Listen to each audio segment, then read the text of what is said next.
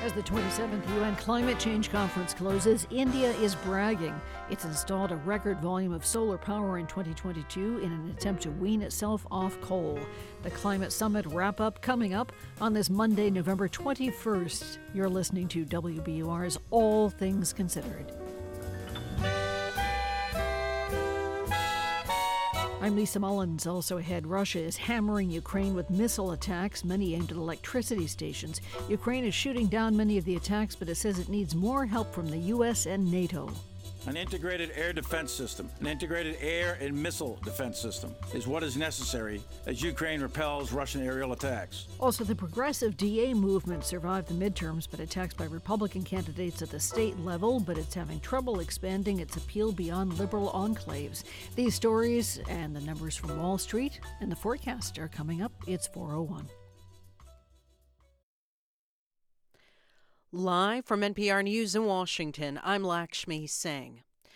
The Colorado Springs community has yet to hear if authorities plan to formally pursue hate crimes charges or their equivalent against the alleged gunman behind Saturday night's mass shooting at an LGBTQ nightclub.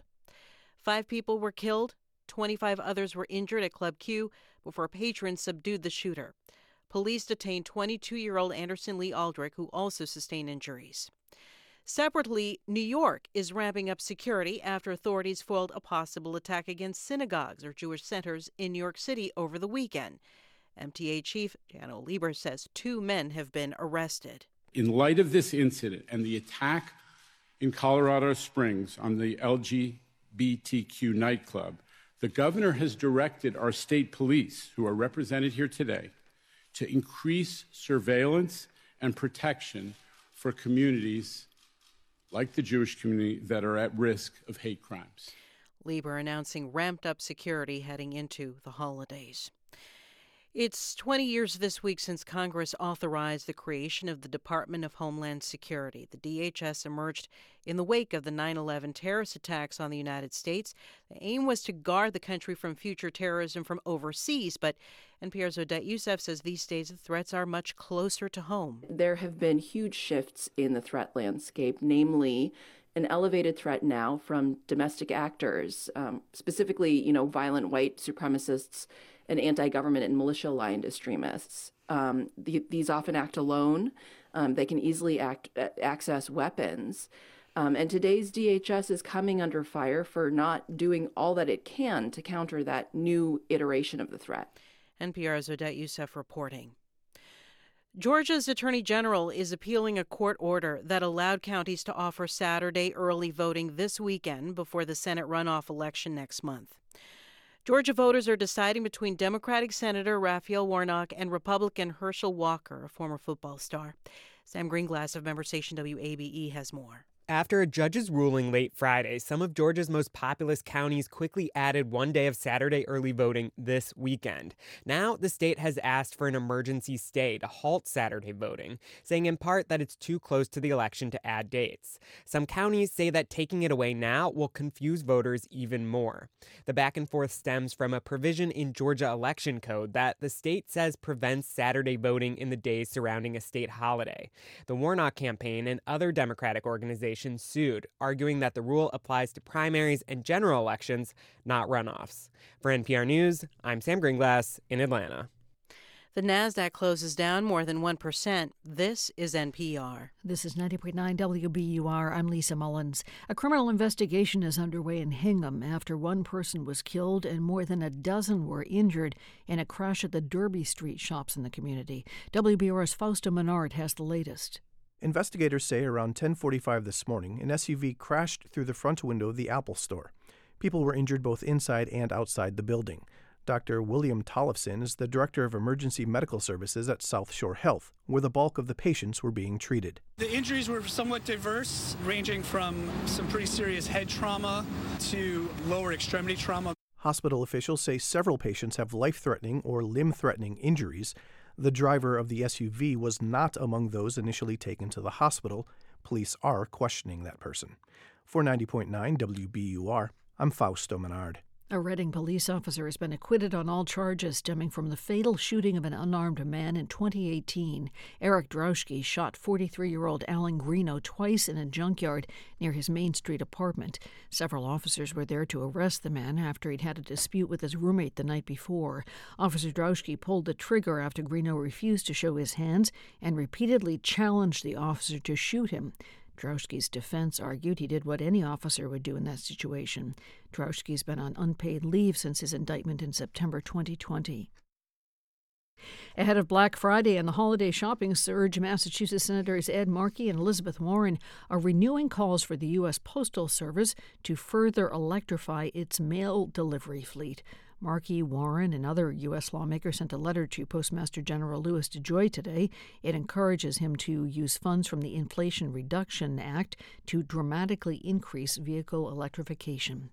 In the forecast, cold wind from today doesn't let up any tonight. Could have clouds moving in, dissipating by dawn. Overnight lows right about freezing. Tomorrow should rise to the mid-40s, winds pulling back, sunshine sticking around for another day. Wednesday could be sunny and milder. This is WBUR. We're funded by you, our listeners, and by BetterHelp, connecting people with a therapist online for issues like depression and relationships. 25,000 therapists are available through BetterHelp using a computer or smartphone. BetterHelp.com/public. This is All Things Considered from NPR News. I'm Juana Summers. And I'm Ari Shapiro. The accused gunman who opened fire on a queer nightclub in Colorado Springs over the weekend is facing murder and hate crimes charges, according to various news outlets. While we're still learning about his motivations, this attack did not happen in a vacuum. Over the last year, the U.S. has seen waves of legislation against LGBTQ people. Armed extremists have protested pride events. Politicians have described queer people as groomers and their families as criminals. I talked about it earlier today with Liz Smith, who works with a local organization that's been on the front lines of these fights. Inside Out Youth Services provides resources for queer young people in Colorado Springs, and I started by asking her what the last couple days have been like for her and those who rely on her organization. It has been shocking, sadly not surprising. We understand that the rhetoric against our community has been ramping up in recent years, months, weeks. And though we're reeling that it happened here in our community, I think we've all been so afraid for such a long time. And this is just a confirmation of worst fears, what hate looks like when it's taken to violence and taken into our communities. Tell me more about that shocking but not surprising feeling, because many people will say there's a difference between rhetoric and actions, and passing a law is not the same as picking up a gun and firing it. So why were you not surprised by this? Well, in short, because our community faces so much backlash, and we know the direct connection between public attitudes about who we are and violence against us. We've seen hate crimes on the rise. Last year was the deadliest year on record for transgender folks who were taken by violence. And I think all of us as LGBTQ folks living our day-to-day lives are aware of the dangers that come from being our authentic selves. And this is a direct result of the rhetoric that has excused hate. And these are national trends, but Colorado Springs brings a specific context to this. Your group has described Colorado Springs as having a reputation as a city of hate. You grew up there. Tell us where that reputation came from.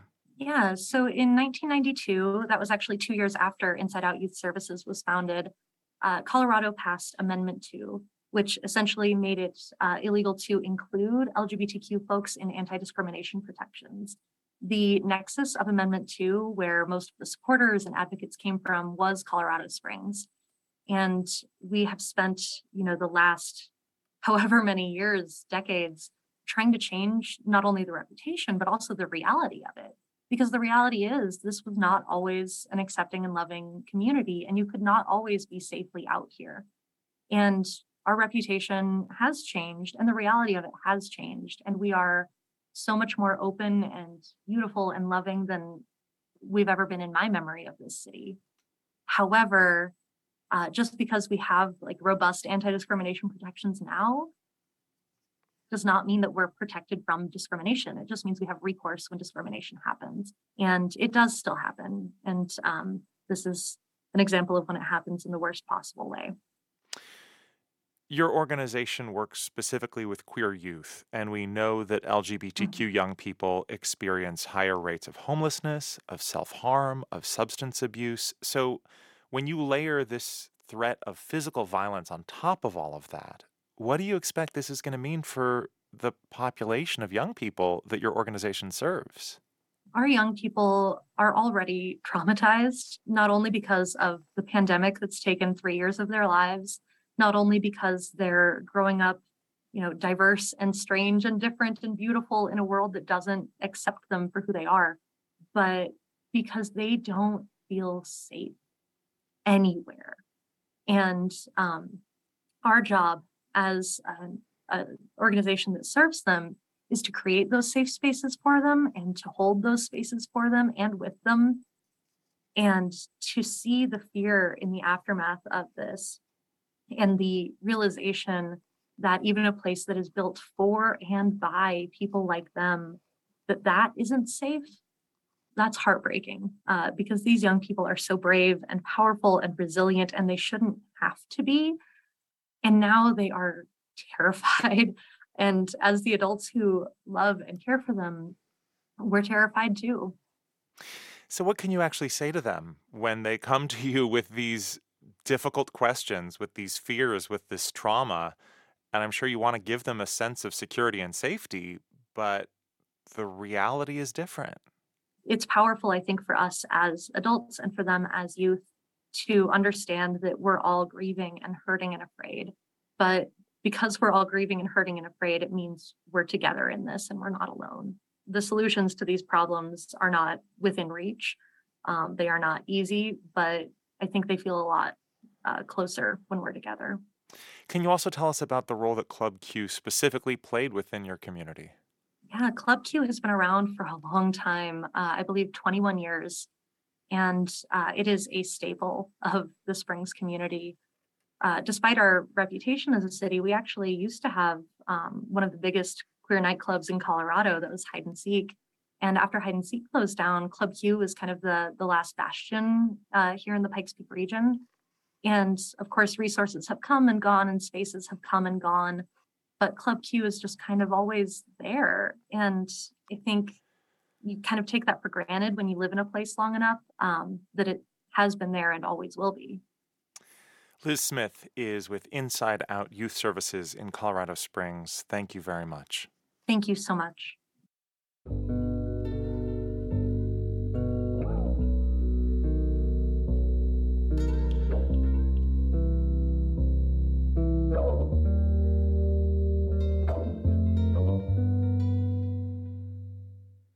There's a movement that made it through this year's midterm elections despite political attacks. That's the push to support prosecutors who call themselves progressive and try to reduce incarceration by prosecuting fewer people. Many Republican candidates had blamed progressive prosecutors for rising crime, but as NPR's Martin Costi reports, the movement mostly held its ground. It's a bright morning in downtown Seattle, a couple of days after the election, and a man squats on the sidewalk outside the county courthouse to smoke a crushed pill off a strip of tinfoil. The fact that he can do this here without fear of prosecution is due in part to policies pioneered by the man whose office is up on the fourth floor, the county prosecuting attorney, Dan Satterberg. Fundamentally, the power that a prosecutor has to make a difference is in prosecutorial discretion.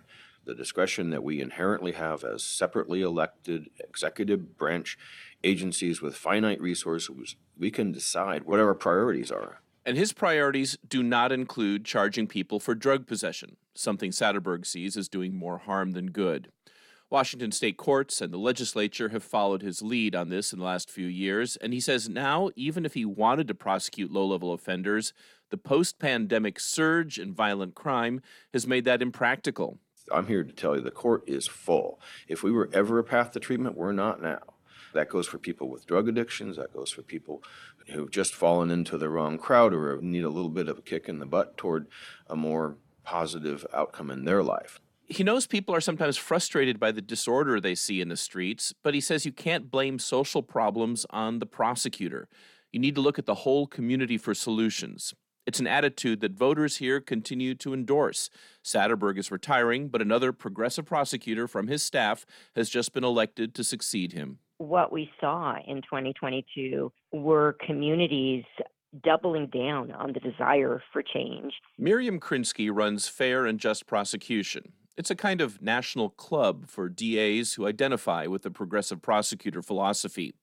After this election, that club has grown to about 28 members. Leaders who ran on an agenda of wanting to right-size the criminal legal system, of wanting to avoid criminalizing people who are suffering. I'd be misleading you if I didn't say that we were, a little disappointed. Jason Johnson is president of the Law Enforcement Legal Defense Fund, a group opposed to the progressive prosecutors. He acknowledges their ability to get reelected by liberal voters in big cities. But he sees some hope for his side in the fact that Republican Lee Zeldin came close to winning the governor's race in New York with a campaign promise to fire the progressive DA in Manhattan. Although he didn't prevail, I think there probably is a message there that in many parts of New York that people would like to see more of a traditional approach to criminal justice. And the progressive prosecutors did see some setbacks in 2022, chief among them the successful recall of San Francisco's DA Chesa Boudin in June. They've also had trouble expanding beyond big cities or other pockets of liberal voters. In Massachusetts, Plymouth County, a progressive challenger failed to unseat longtime DA Tim Cruz. Cruz says his voters are not interested in what he calls turnstile justice. It's just really dangerous. You have to hold people accountable. Still, even traditional DAs like Cruz have come to share some of this movement's aims. I am not a progressive DA, but I think that I am progressive. Don't we really all want the same thing? Don't we want to have a just society? Don't we want to make sure that people are held accountable when they do something, they hurt somebody? But at the same time, how do you make sure that the mistakes that they've made don't parlay into something bigger than what they originally were? And how can you help those kids stay out of the system? Beyond political labels, there has been a growing willingness by prosecutors of all political stripes to back the broader goal of reducing America's incarceration rate. And incarceration numbers have been slowly falling.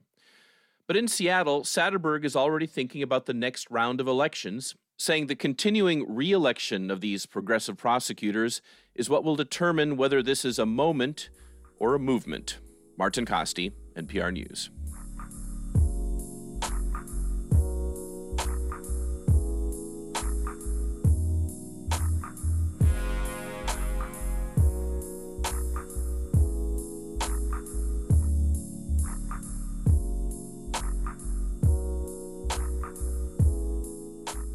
You're listening to All Things Considered from NPR News. Coming up on WBUR's All Things Considered moves to address the problem of parents who are behaving badly at their kids' soccer games. We're funded by you, our listeners, and by H&H, the Handel and Haydn Society, performing Handel's Messiah with its Hallelujah Chorus, Friday through Sunday at Symphony Hall, handelandhaydn.org. And Volante Farms with Fraser and balsam fir trees, wreaths, poinsettias, and food for your holiday table at their Needham Farm Stand.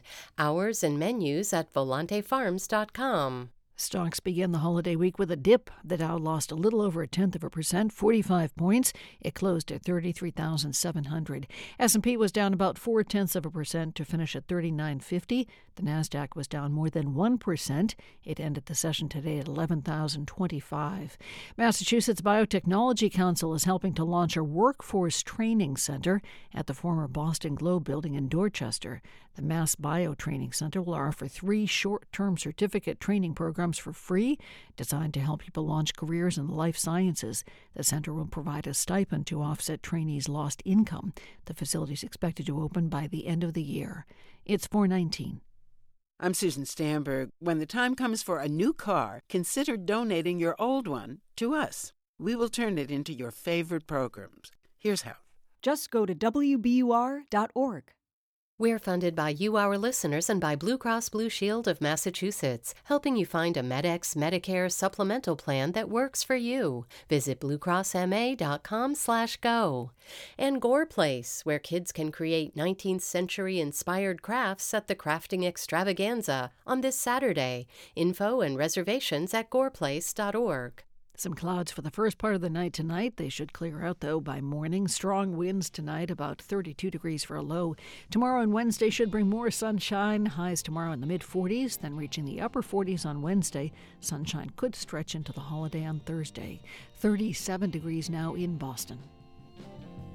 Support for NPR comes from this station and from BetterHelp, connecting people with a therapist online for issues like depression and relationships.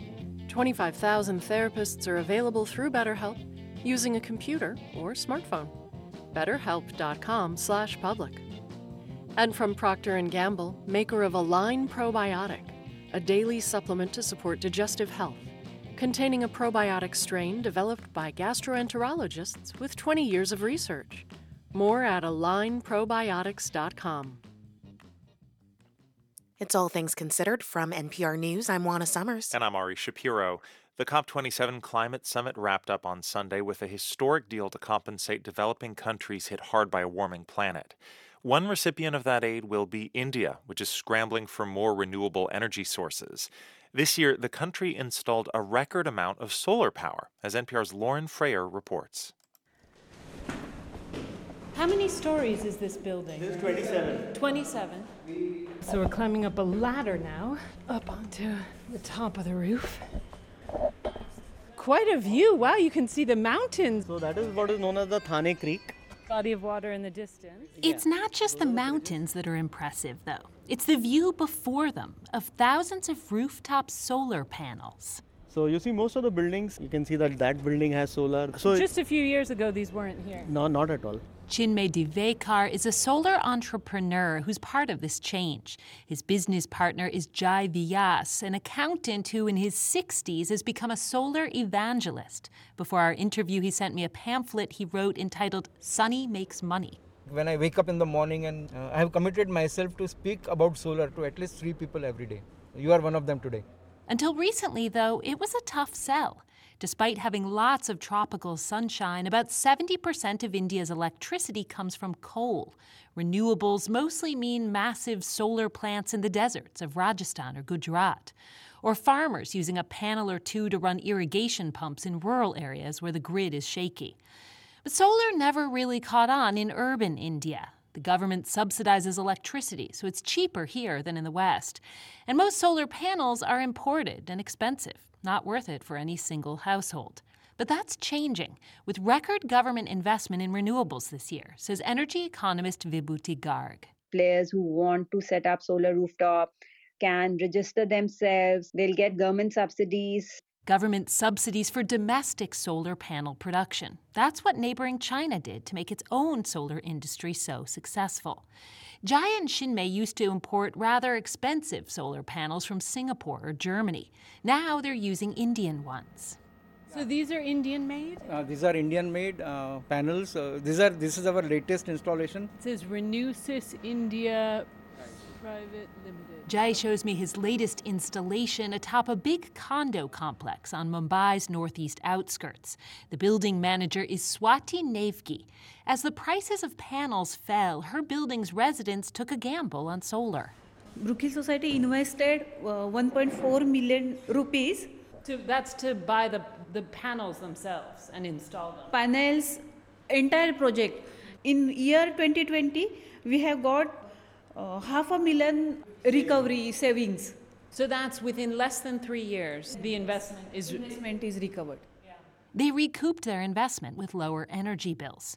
But there's a catch. These new domestic panels aren't totally domestic, Chinmay says. So basically the silicon that goes inside, that's still imported from China. And that is subject to price fluctuation, so many other factors. Some components still need to be imported. Correct. But now there are huge manufacturing capacities being set up by, I don't know if you know these two groups, Adani and Ambani. And who hasn't heard those two names in India? Yeah. Two of India's biggest conglomerates are getting government help to onshore the entire Indian solar panel supply chain.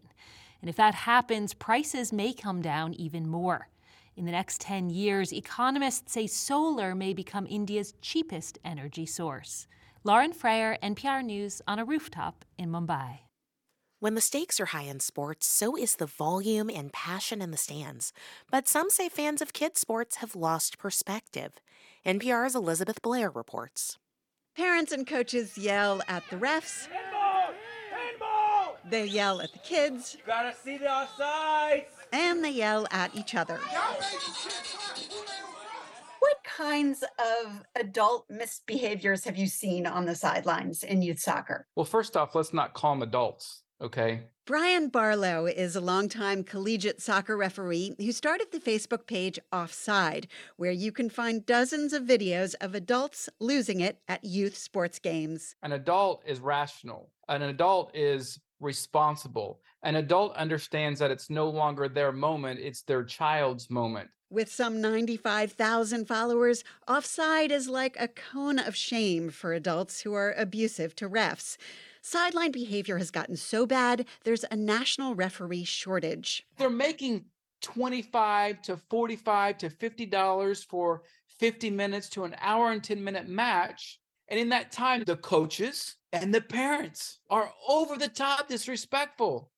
So we never get a chance to really mold these officials because they're like, I don't want that $50. I'll go flip a burger. And for kids, it's mortifying. 15-year-old Joshua Nimley has been playing competitive soccer in Washington, D.C. since he was 6 years old. Yeah, I've had my fair share of incidents. I remember there was one time I was 8, and parents, they almost had a fight because they didn't agree with the decision, and it was just BS. It shouldn't be that serious.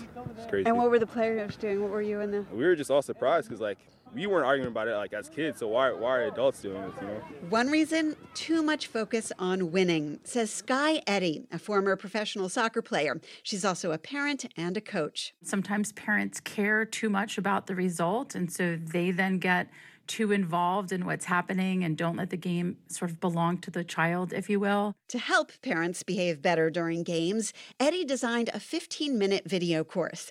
But here's the thing. She doesn't focus on hostile behavior, but something that's much more prevalent. Distracting behavior is communicating to a player while they're in the middle of trying to perform a task or while they're in the middle of trying to think and be aware and make a decision on the field. In the video, she asks parents to look at a slide with the names of different colors. She asks you to say out loud, not the words as written, but the colors they're written in. It's tricky because the colors don't match the words. Eddy coaches you while you're reading it. I tried it. Begin. Blue, red, purple, blue. Faster. Yellow, blue. We think we're helping oftentimes, but in fact, we're distracting players from learning. But keeping quiet is challenging for parents. There's another exercise called silent soccer, where adults agree not to say anything during their kids' game. DC parent Patrina Whitney has done it. That was really, really hard. Really hard. We did it probably a couple weeks ago, probably 4 weeks ago, and it was really hard, but we did it. These efforts do seem to be working. Eddy says of the 9,000 people who've taken her course, 60% say their sideline behavior is better. Most excitingly to me, over 40% of parents who take the course say that their relationship with their child improved as a result of taking just this 15-minute course where we're finally, stepping in and educating parents and giving them some moments to reflect and some guidance about how children learn and how sport is learned. The kids don't want to hear their parents. They don't want to be coached by their parents. They want to please their parents. Brian Barlow. And the most powerful thing that you can say to your young athlete at the end of the game, it isn't what you did right, what you did wrong, how you're going to play better next game. It's just to walk to the car, get in the car, and say, hey, I loved watching you play today. Elizabeth Blair, NPR News.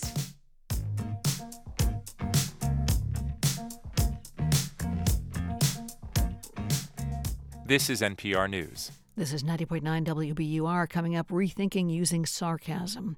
Tonight should be freezing, 32 degrees. Next few days are looking sunny and dry. Tomorrow in the mid-40s. Wednesday could flirt with 50. Then Thanksgiving Thursday should be back to about 46 degrees. It's 4:30. We're funded by you, our listeners, and by the MBTA, helping tens of thousands of people reach their destinations every day. The MBTA is hiring across multiple departments. The T offers competitive salaries, solid benefits, and established paths for growth. For more information and to apply today, visit mbta.com/careers. And Lab Shares Newton, freeing up biotechs to focus on difficult diseases at state-of-the-art BL2 labs with a range of services and amenities. labshares.com. I'm Meghna Chakrabarty. If WBUR is indispensable in your daily life, make it a priority in your year-end giving. A monthly gift will keep you grounded in facts and new ideas. As our thanks, get a year of The New Yorker on your digital device and in your mailbox at a 40% savings. It's a limited-time offer, so get in on it while you can at WBUR.org or call 1-800-909-9287.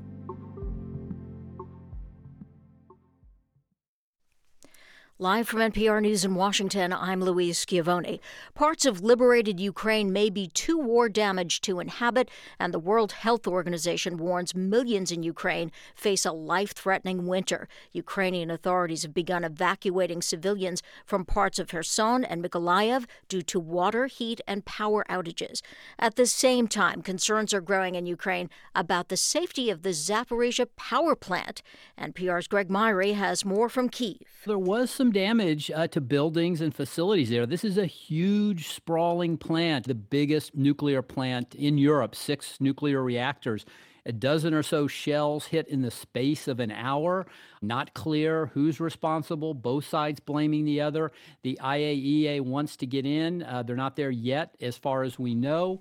Russia took over the plant in March, but it's Ukrainians who are still working and managing the plant on the inside. NPR's Greg Myrie in Kyiv. Thanksgiving travel has already started. The good news is airline travel is on track to be less nerve-jangling than last year. NPR's David Shaper reports. Nick Callio of the industry group Airlines for America says the Thanksgiving travel rush is already underway and will continue until the end of the month, as many Americans are leaving for the holiday earlier and staying longer. It's going to be very busy. We're going to be flying over 2 million people a day. But despite the rush, Callio says travelers should see relatively few delays and cancellations. Airlines are in a much better place now than they were earlier in the summer. First of all, we started hiring aggressively a year ago to get people back on the job. And he says the airlines have trimmed their schedules to be more in line with their staffing realities. But he admits bad weather still could disrupt flights. David Shaper, NPR News. The Dow closed down 45 at 33,700. The Nasdaq off 121. This is NPR. This is 90.9 WBUR in Boston. I'm Lisa Mullins. One person is dead and at least 16 people were taken to hospitals after a man drove his SUV into an Apple store in Hingham this morning. Police are investigating and are questioning the driver. Within the past hour, investigators identified the man who died as 65-year-old Kevin Bradley of New Jersey. Plymouth County DA Tim Cruz says the crash happened at a store that's typically very busy, especially during the holiday week. When you're just going there to buy a phone or get something fixed or whatever it may be, it's absolutely unthinkable. It's absolutely tragic. And we're going to make sure that, like I said, we're going to go slow and steady with this and get the information as we get it. Cruz says the injured include people who were inside and outside the store. A jury has acquitted a Reading police officer in the fatal shooting of a man in 2018. WBUR's Deborah Becker reports on today's verdict. Jurors deliberated for less than a day before finding Officer Eric Drowski not guilty in the shooting of 43-year-old Alan Greeno. When police arrived at Greeno's apartment to investigate a domestic assault, they say Greeno fled to a nearby junkyard. Officer Drowski found him hunched over in a car and said Greeno refused to show his hands and told Drowski to shoot him. Prosecutors argued that Greeno had no weapon and did not threaten the officer. Drowski's been on unpaid leave since he was indicted 2 years ago. He was the first Massachusetts police officer criminally charged with an on-duty shooting in more than 3 decades. For 90.9 WBUR, I'm Deborah Becker. People interested in teaching at child care centers in Boston will soon be able to access free education and training programs. As WBUR's Kara Young reports, the financial supports are part of a new program aimed at easing the industry's labor shortage. The program will be funded by a $7 million allocation of the American Rescue Plan. It will be administered to 4 institutions in Boston, including colleges, who will provide scholarships and financial assistance to around 800 interested students. City Councilor Kenzie Bach says the one-time funding is an important investment. That will pay dividends not just with those 800 folks, but the idea that other folks around them will look at them and say, oh, that looks like a stable opportunity. Like that looks like something that's actually going to compensate me appropriately. Students who access the free training and credentials will be required to work in early education in the city for 2 to 3 years. For 90.9 WBUR, I'm Carrie Young. 37 degrees now in Boston. The forecast is coming up. We're funded by you, our listeners, and by Catchlight Painting, committed to meticulous interior and exterior painting, including new and historic properties. See their portfolio at catchlightpainting.com. In the forecast, a cold wind from today doesn't let up tonight. Could have clouds move in, but then they should dissipate by dawn. Overnight lows about freezing. Tomorrow rising to the mid-40s. Wind should pull back. Sun should stick around for the day. This is WBUR. Support for NPR comes from this station and from Workday, committed to helping organizations adapt to change using real-time data to uncover insights, stay decision-ready, and prepare for whatever's next. The finance, HR, and planning system for a changing world. And from Procter & Gamble, maker of ZzzQuil Pure Z's gummies, designed with melatonin for occasional sleeplessness to help people fall asleep naturally. Learn more at zzquill.com. This is NPR. This is All Things Considered from NPR News. I'm Ari Shapiro. And I'm Juana Summers. Russia is hammering Ukraine with missile attacks, many aimed at electricity stations. And Ukraine is shooting down many of these missile strikes with its own air defenses. Here are Ukrainians witnessing and recording such a moment just last week.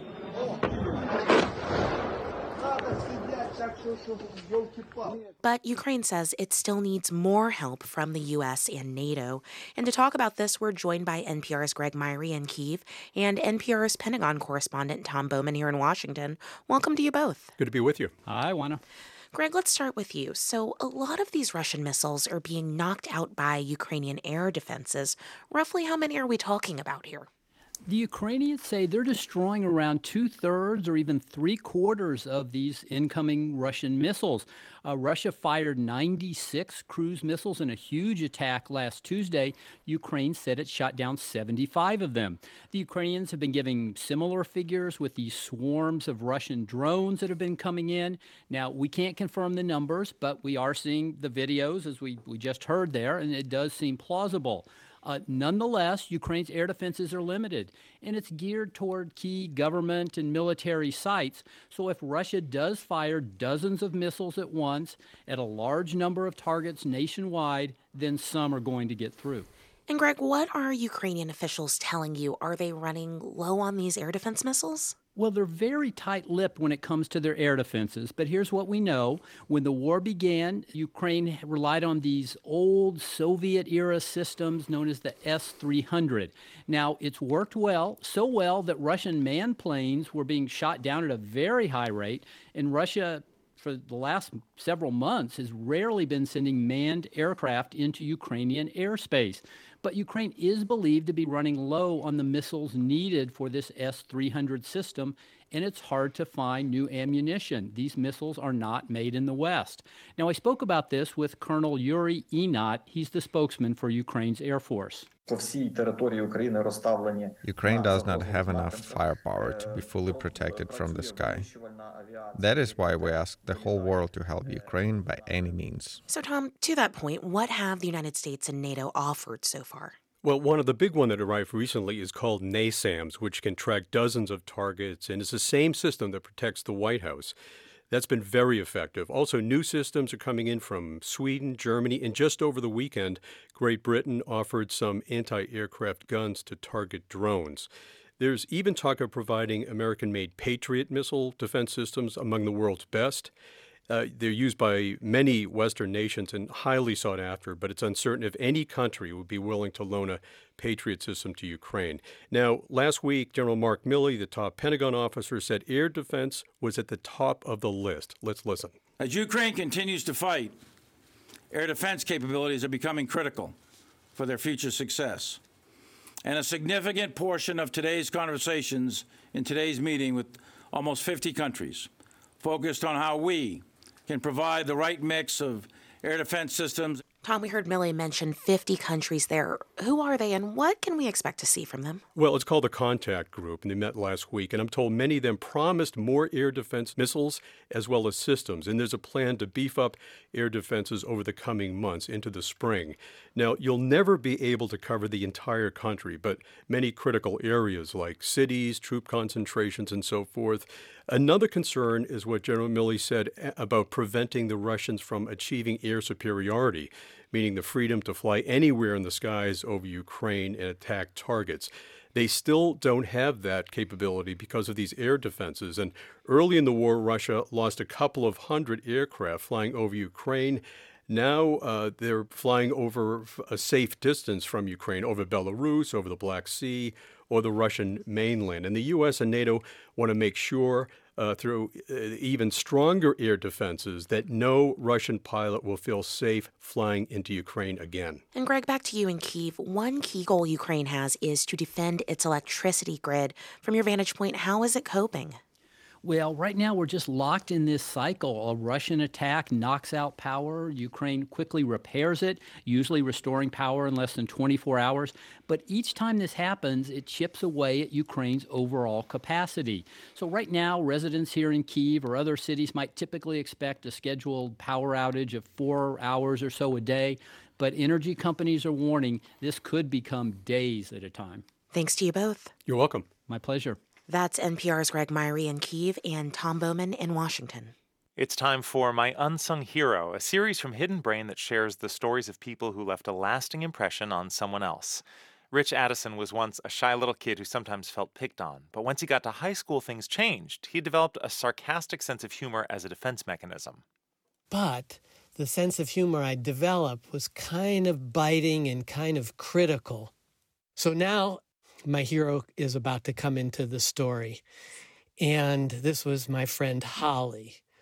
And one day, Holly and I were talking, and she said to me, "You know, Rich, sometimes you really hurt people's feelings." And at first, I was just shocked. I said to myself, that can't be true. I was entertaining. I made people laugh. I liked people. These were my friends. I didn't want to hurt them. I couldn't be hurting them. But I kept thinking about what Holly said, and I kept turning it over in my mind. And eventually, I realized that she was absolutely right. And I started paying attention to how my humor was affecting other people. And I changed it. It didn't happen overnight, but I changed, and I wanted to be more compassionate towards people, and I wanted to have a different kind of relationship with them than always keeping them off balance. So after I went on to become a clinical psychologist, and in my role, I try to help other people have generous interpretations about themselves and others. And I've also made a career out of training physicians to do that. And I really am so grateful that I made that shift in my life. And I really owe it to Holly. And I think back to that time so many years ago, and when she cared enough to say something to me, something that probably wasn't easy to say, but it was something that changed the direction of my life in a very significant and very gratifying way. So thank you, Holly. You're my unsung hero. Rich Addison lives in Santa Rosa, California. He was recently able to reconnect with Holly and tell her how much her comment meant to him some 50 years later. Share the story of your unsung hero by recording a voice memo on your phone and emailing it to myunsunghero@hiddenbrain.org.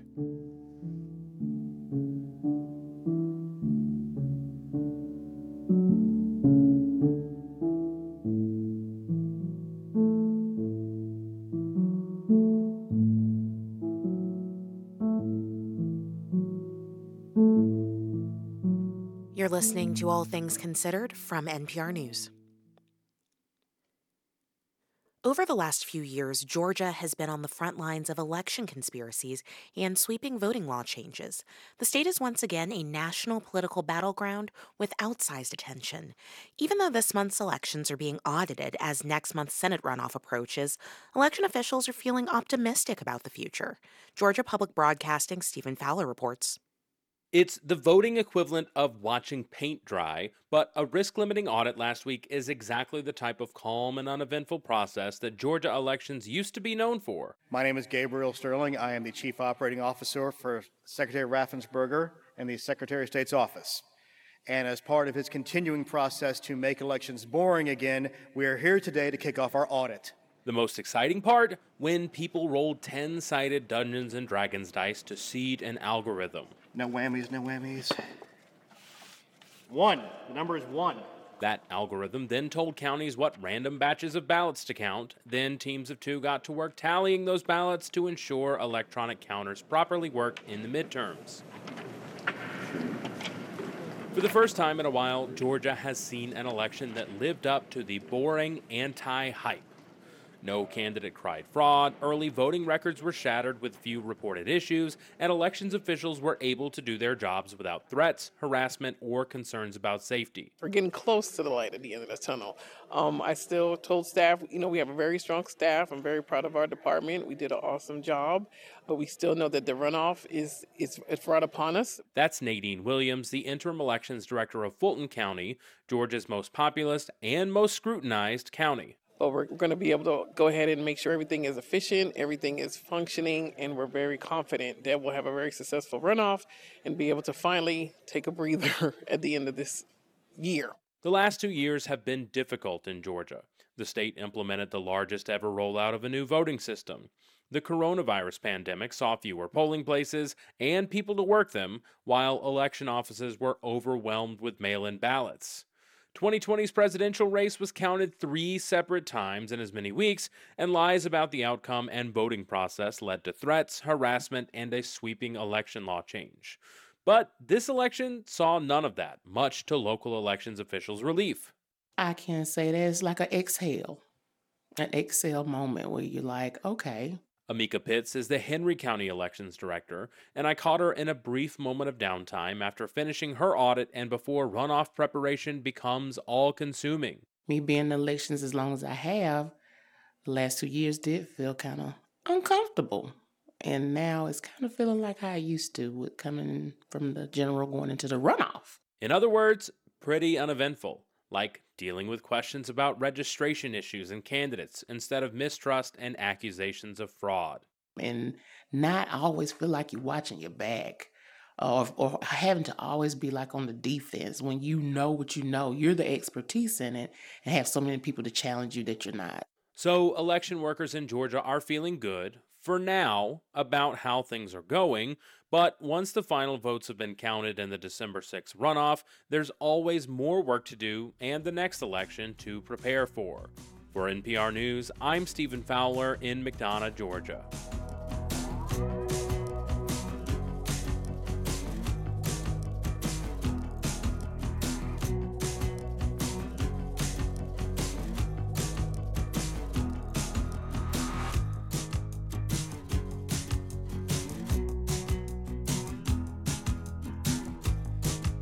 You're listening to All Things Considered from NPR News. Coming up on WBUR, Lacoste Motor put a traditional Thanksgiving dinner on the table this year. Coming up, we have budget-friendly substitutes.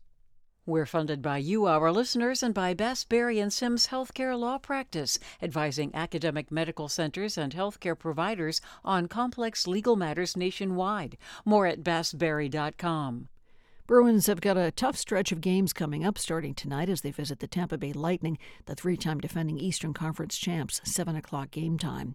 Eastern Conference rivals, the Boston Celtics and Chicago Bulls, play tonight in Chicago. The Celts take the court as the hottest team in the NBA, having won their last 9 games.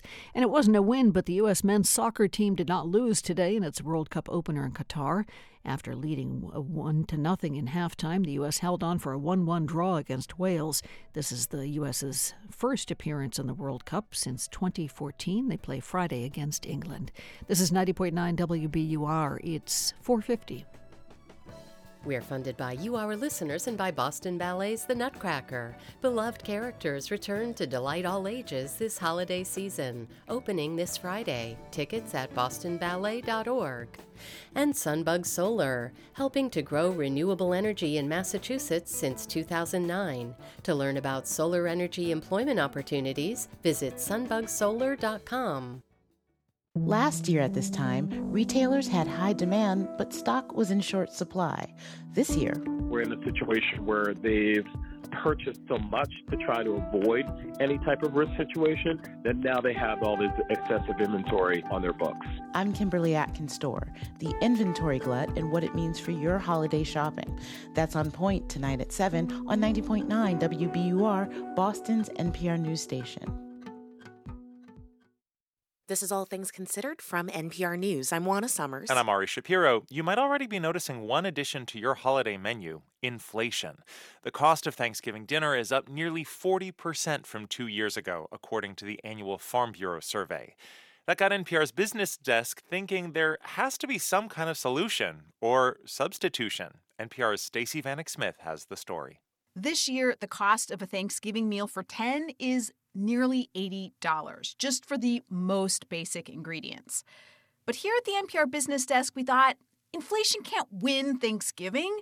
So a group of us got together, took on 4 of the most iconic dishes: mashed potatoes, cranberry sauce, turkey with stuffing, pumpkin pie, and we set out to find a substitute dish that could stand in for the classic and would get that dish back to what it cost on Thanksgiving of 2020, before inflation took off. Substitutions giving, if you will. Well, I guess we should say, welcome to Substitutions Giving. Everybody came to try the dishes. Reporters, editors, interns. Oh, hey! Business Desk energy correspondent Camila Dominowski went first. She took on mashed potatoes. Potatoes have gone up in price by more than 20%. So is the price of the milk you whip into them. Camila's solution? Beans. These are mashed butter beans. For y'all who aren't from the South, that's just lima beans. Pound for pound, Camila's lima beans cost roughly the same as russets. But a little bit of lima goes a long way. 1 pound of potatoes makes 2 servings. 1 pound of beans makes 13 servings. Are you serious? You come out on top, in a big way, when you go for the beans. And the mashed beans look a lot better than I thought they were going to look. They look so similar to potatoes. Yeah, they're a little gray.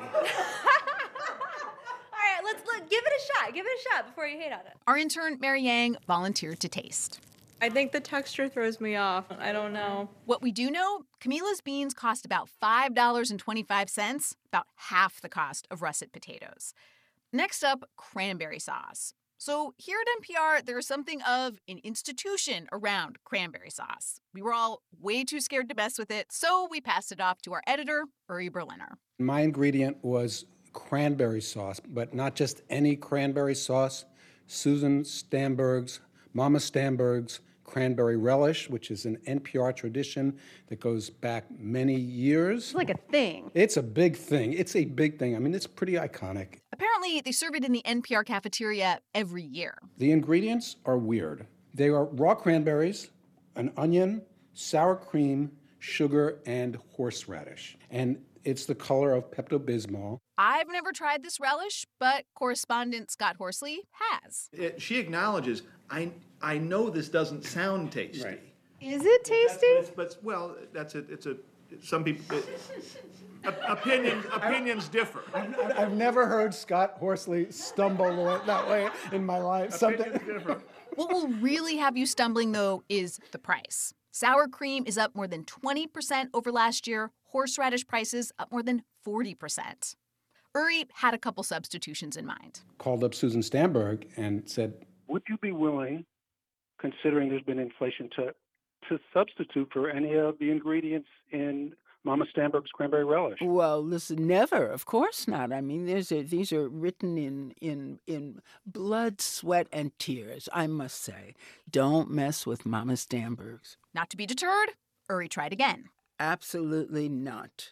Absolutely not. But now I feel like the ogre. I feel like saying, bah, humbug. And of course, it would be the wrong holiday. So there was just no way I was going to try and substitute for Mama Stamberg's. But it made me really nervous because, like, what was I going to do? What was I going to do? So what do? You go to the internet. Type in tangy, tart, side dish, Thanksgiving, not cranberries.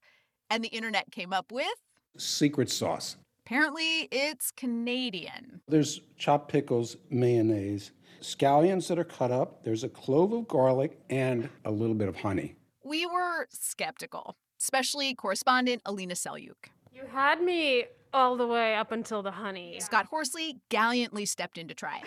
What's the verdict, Scott? Oh, yummy. Really? Yes. No. That's really good. It tastes like a spread on a sandwich in a New Jersey deli. Oh, yeah. That's what it tastes like. Okay, this is like a hit. And the price, nearly 40% cheaper than the cranberry relish. So 2 substitutions down, 2 to go. Next up, the turkey. Almost $30 this year for a 16-pound turkey. It is the most expensive thing on the Thanksgiving table. I took it on, and I felt a lot of pressure. It's so iconic, and, finding any meat that's going to feed 10 people for less than $18 is not easy. Chicken, ground beef, fish, even Spam, they've all skyrocketed in price. They're too expensive. Pork prices, though, they've risen a little bit less. So I started looking around. Pork shoulder, pork butt, hot dogs, nothing quite fit the bill. And then I found it. And it is bacon. Baconsgiving. For 3 family-sized packages of bacon, just $12. And a little bit of bacon goes a long way. Now, instead of stuffing, which was up almost 70% over last year, I opted for tomatoes. Their price hasn't really risen in the last year, and you can use them to make a Thanksgiving BLT. I think like half of America would be ecstatic if there were BLTs instead of turkey. Oh, yeah. Of course, no Thanksgiving meal can be considered complete without pumpkin pie. But pumpkin pie mix alone is up almost 20% in price. Luckily, pie master Scott Horsley had a plan. I knew I wanted to do something with sweet potatoes. So while russet potatoes have gotten a lot more expensive this year, sweet potatoes have not. To get the skinny, Scott called up Michelle Granger. She is the executive director of the Sweet Potato Commission in North Carolina. When we started harvesting, we realized that our yield was higher than anticipated. Some operations weren't prepared for the number of bins they were going to need to put the sweet potatoes in. So there's actually a bit of a glut of sweet potatoes right now, and you can find some real discounts. At my local market, sweet potatoes were about a third the price of canned pumpkin. So I decided to make the sweet potato pie instead of a pumpkin pie. And while the sweet potatoes are a bargain, I got to tell you, the spices are pretty expensive. It's got nutmeg, cinnamon, allspice, a little bit of molasses. Wait, this sounds not that cheap. Well, but you're saving so much money on the sweet potatoes. You can splurge on all those other ingredients. And so we did it. Substitutions Giving 2022. We made a Thanksgiving meal that cost what a traditional meal cost back in 2020. The menu? Mashed butter beans, Canadian secret sauce, bacon, tomatoes, and sweet potato pie. Sweet potato pie is really, truly superior. Yep. It is superior. Who's knife? Of course, sitting around, eating, and laughing with wonderful people who spend way too much time thinking about the economy, there is no substitute for that. Scott, I gotta tell you, this is a real GDP. Real good dessert pie. No! Stacey Vanek Smith, NPR News.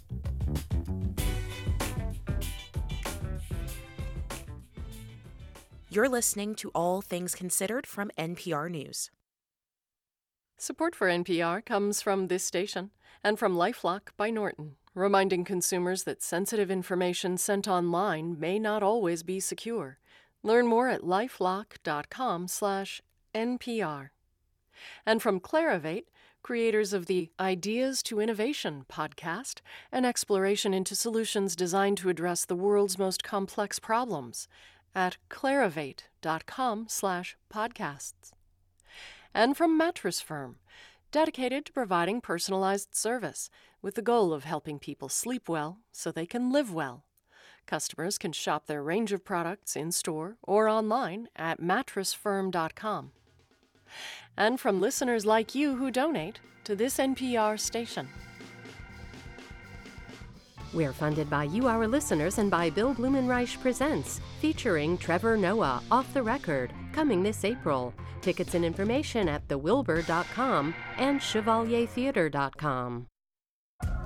I'm Here and Now host Scott Tong, and this is 90.9 WBUR FM Boston, 92.7 WBUA Tisbury, and 89.1 WBUH Brewster. Listen anytime with our app or at WBUR.org. WBUR, Boston's NPR news station. The largest freight rail union has voted to reject the contract agreement the Biden administration brokered. The two sides returned to the bargaining table, but the possibility of a rail strike remains. Our story is coming up on this Monday, November 21st. You're listening to WBUR's All Things Considered.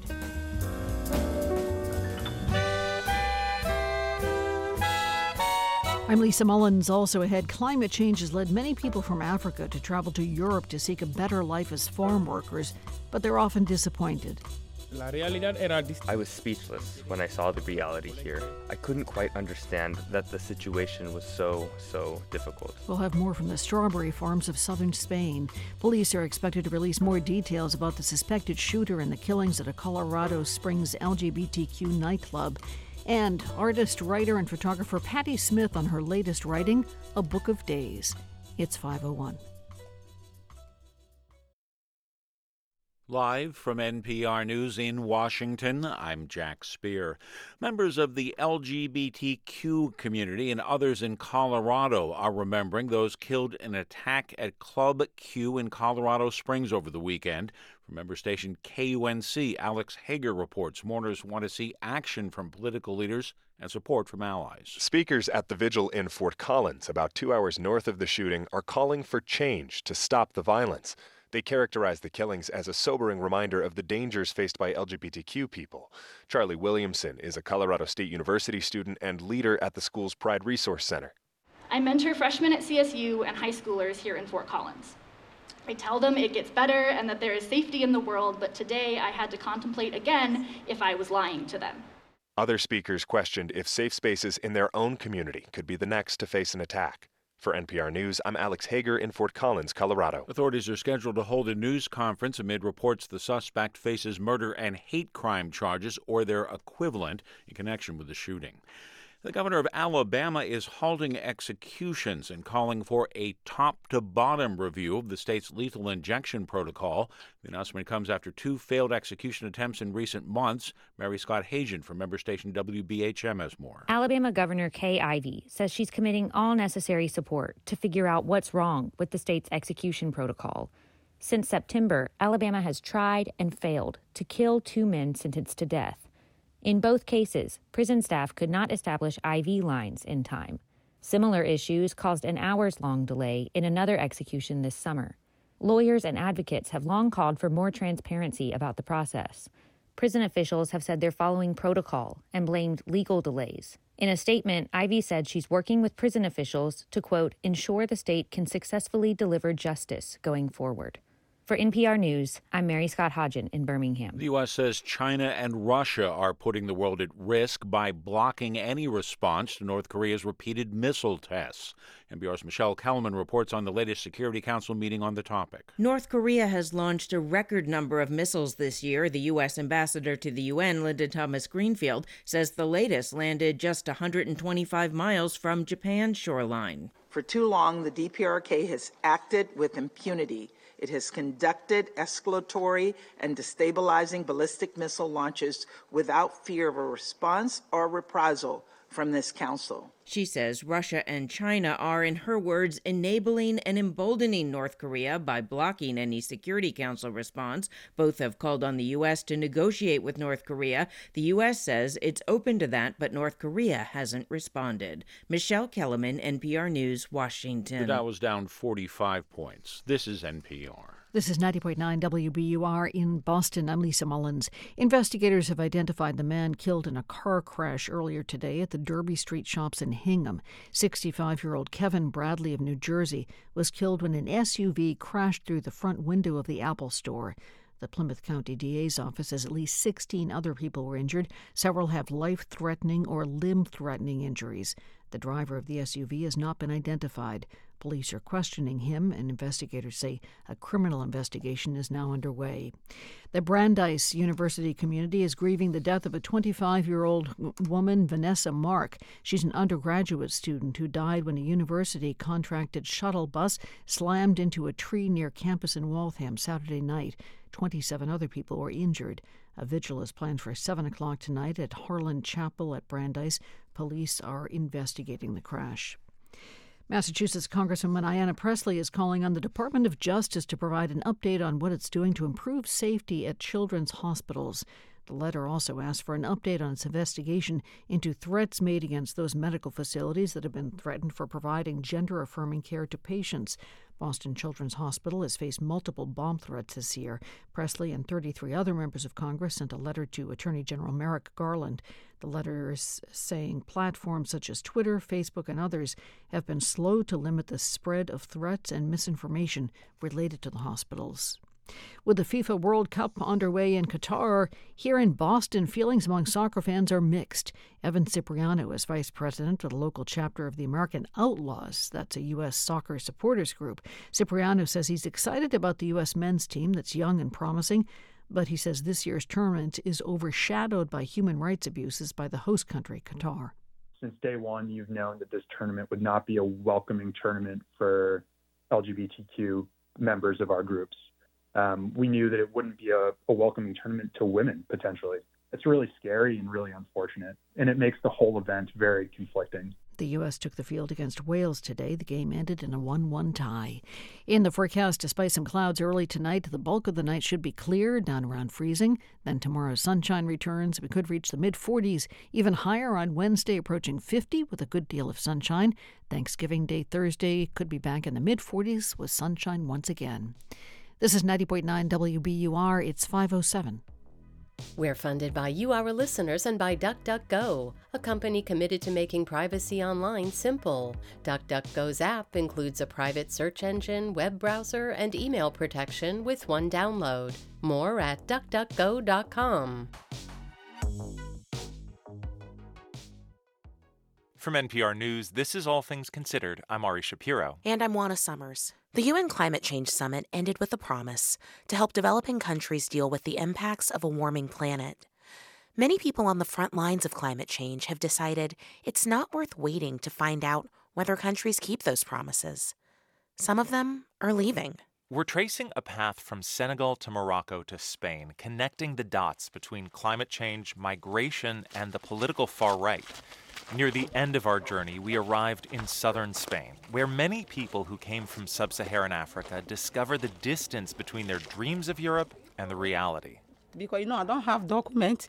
I walk anywhere I get to walk. There are two ways of looking at the life of Hope Joseph. First, you could see her through the eyes of her family. Everyone respects me, my family now. To them, the 29-year-old is a provider, a pillar. My mother called me that, say, this is my pillar. He said, my daughter, I cannot have problem with you because you are my pillar. Her older sister says the same thing, and that's a big deal. As a younger sister, Hope is supposed to be secondary, but her whole family in Nigeria looks up to her. They depend on her, especially her 10-year-old boy. The other day, he said, why are you going to come back? I said, when I have documents, I can go. For now, no. She hasn't seen any of them in years, because Hope Joseph has been working in the strawberry farms of southern Spain, sending half of every euro she earns back to Nigeria. We're sitting in her makeshift home, built of wooden shipping pallets wrapped in tarps to keep out the rain. This is beautiful. You have so many pink and blue and flowered sheets on the walls. Your color? This is my favorite. The blue? Yeah. Yeah, nice. The floor is concrete. There's no electricity or plumbing. So here's the second way you could look at Hope's life. The life is very difficult. She struggles every day just to survive here. Is it difficult to be a woman here in the camp? We hear about people drinking, people violent. You can't sleep. Just yesterday, around 2 o'clock in the night, there is fire here. Everybody have to wake up and stand. They take drugs, they take smoke, they drink a lot. But I don't fight, I don't drink, I don't smoke. I look for my daily bread, that is it. Life's difficult for everyone living in this settlement, even more so for a woman on her own. She has a big dog named Guapo to keep her safe. Do you ever think life was better in Africa, I should not have left? It's not better because I live there. It's not better. It's better here because at least my mother will be hungry, I can feed him. But in Africa, I cannot feed anybody. But here, I can feed somebody. When you step outside of Hope's shack, you see hundreds of structures like hers. Esto es un pueblo. Es un pueblo dentro de un pueblo. This is a village. It's a village inside of a village. Francisco Villa is with a nonprofit organization that works with the people who live here. El número de personas es muy difícil en cualquier asentamiento. So the population is very difficult to estimate because it fluctuates a lot. Right now we're in the planting season. He says the population could be between 200 and 800 depending on the time of year. And there are other settlements like this one across the region. Everything here hinges on the season. Strawberry farms stretch for miles in every direction. On one side of the settlement, endless rows of raised planting beds reach to the horizon. Sprinklers irrigate new seedlings. On another side of the settlement, warehouses with loading docks sit still and quiet, waiting for harvest season. When we began this journey back in Senegal, we met people who'd been to Spain and returned home. They warned young men how hard life in Europe can be.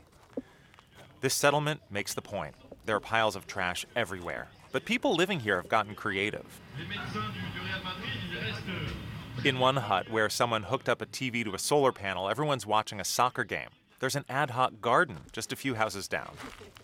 Just growing among the trash is a bunch of squash, like pumpkins, and then there's a little plot of mint where there's just tons of mint. And I guess when people eat squash, they throw the seeds there, and then people can harvest the squash when they grow. People secure their homes with padlocks on the doors. One man from Senegal has a couch in his two-bedroom structure. On the wall behind him, he's written VIP Ghetto. He left home in 2014 and spent years getting here, passing through many countries on the way. Togo. After Togo, I come in Niger. Niger, enter in Algeria, Algeria to Morocco. He asks us not to use his name because he doesn't want his family to know how he's living. They still think Spain is the promised land. C'est pas avec les, parce que quand on vit dans les bonnes conditions. If one is living in a good house, a nice house, yeah, it's okay. But if you're living in a camp or in a house like this, and then the family sees how you're living, they're going to say, well, it wasn't worth it to go to Europe in the first place. Spanish law says people are eligible for permanent residency after they've been working 3 years, as long as they meet certain conditions. That's more generous than the U.S. and many other countries. But the reality for guest workers in Spain is that it often takes much longer. This man's been at it for 4 years and still doesn't have his papers. I speak Spanish. I can write Spanish. I'm searching with the bosses I've worked with here to give me a contract for a year, but I don't have it because they think if they give you a contract and you get your papers, you'll leave, and they don't want you to leave. They want you to work and continue working for them. We spoke with a farmer who leads an organization of small strawberry producers in the area, and he denied that farmers take advantage of the workers. But we also spoke with a local prosecutor who handles crimes against migrants, and he confirmed that farmers have all the leverage and some of them abuse workers. The Senegalese man in the VIP ghetto says it's just the luck of the draw. That just depends on the boss. Sometimes there's people who come after you who only work a little bit and then they give them their papers.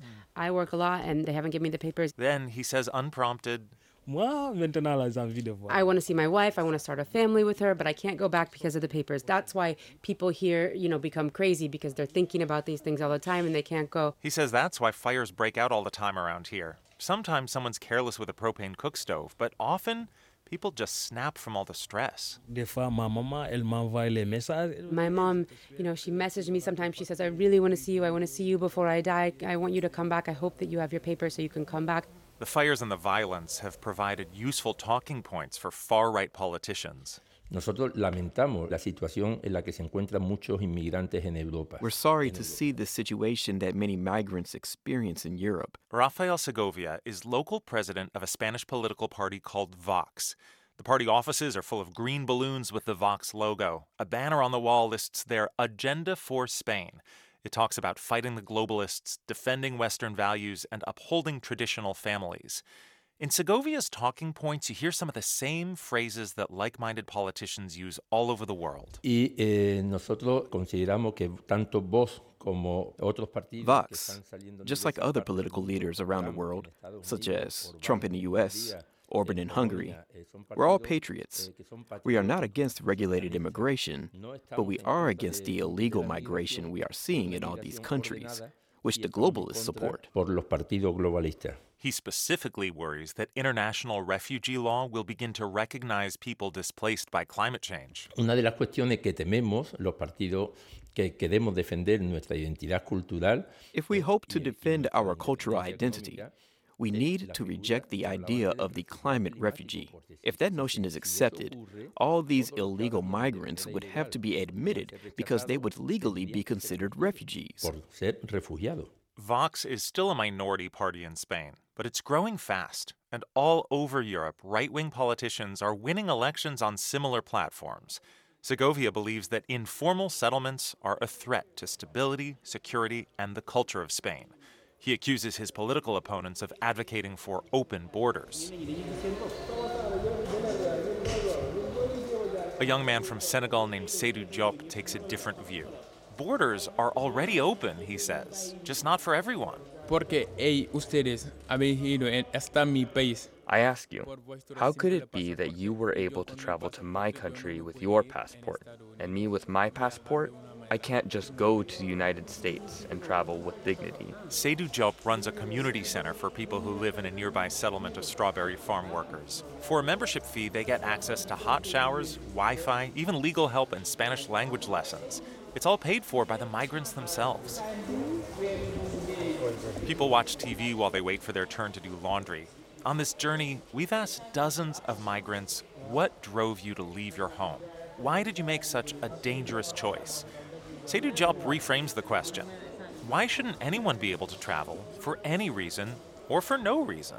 Yo he venido porque me he sentido que viajar forma parte de la libertad. I think that traveling is part of being free.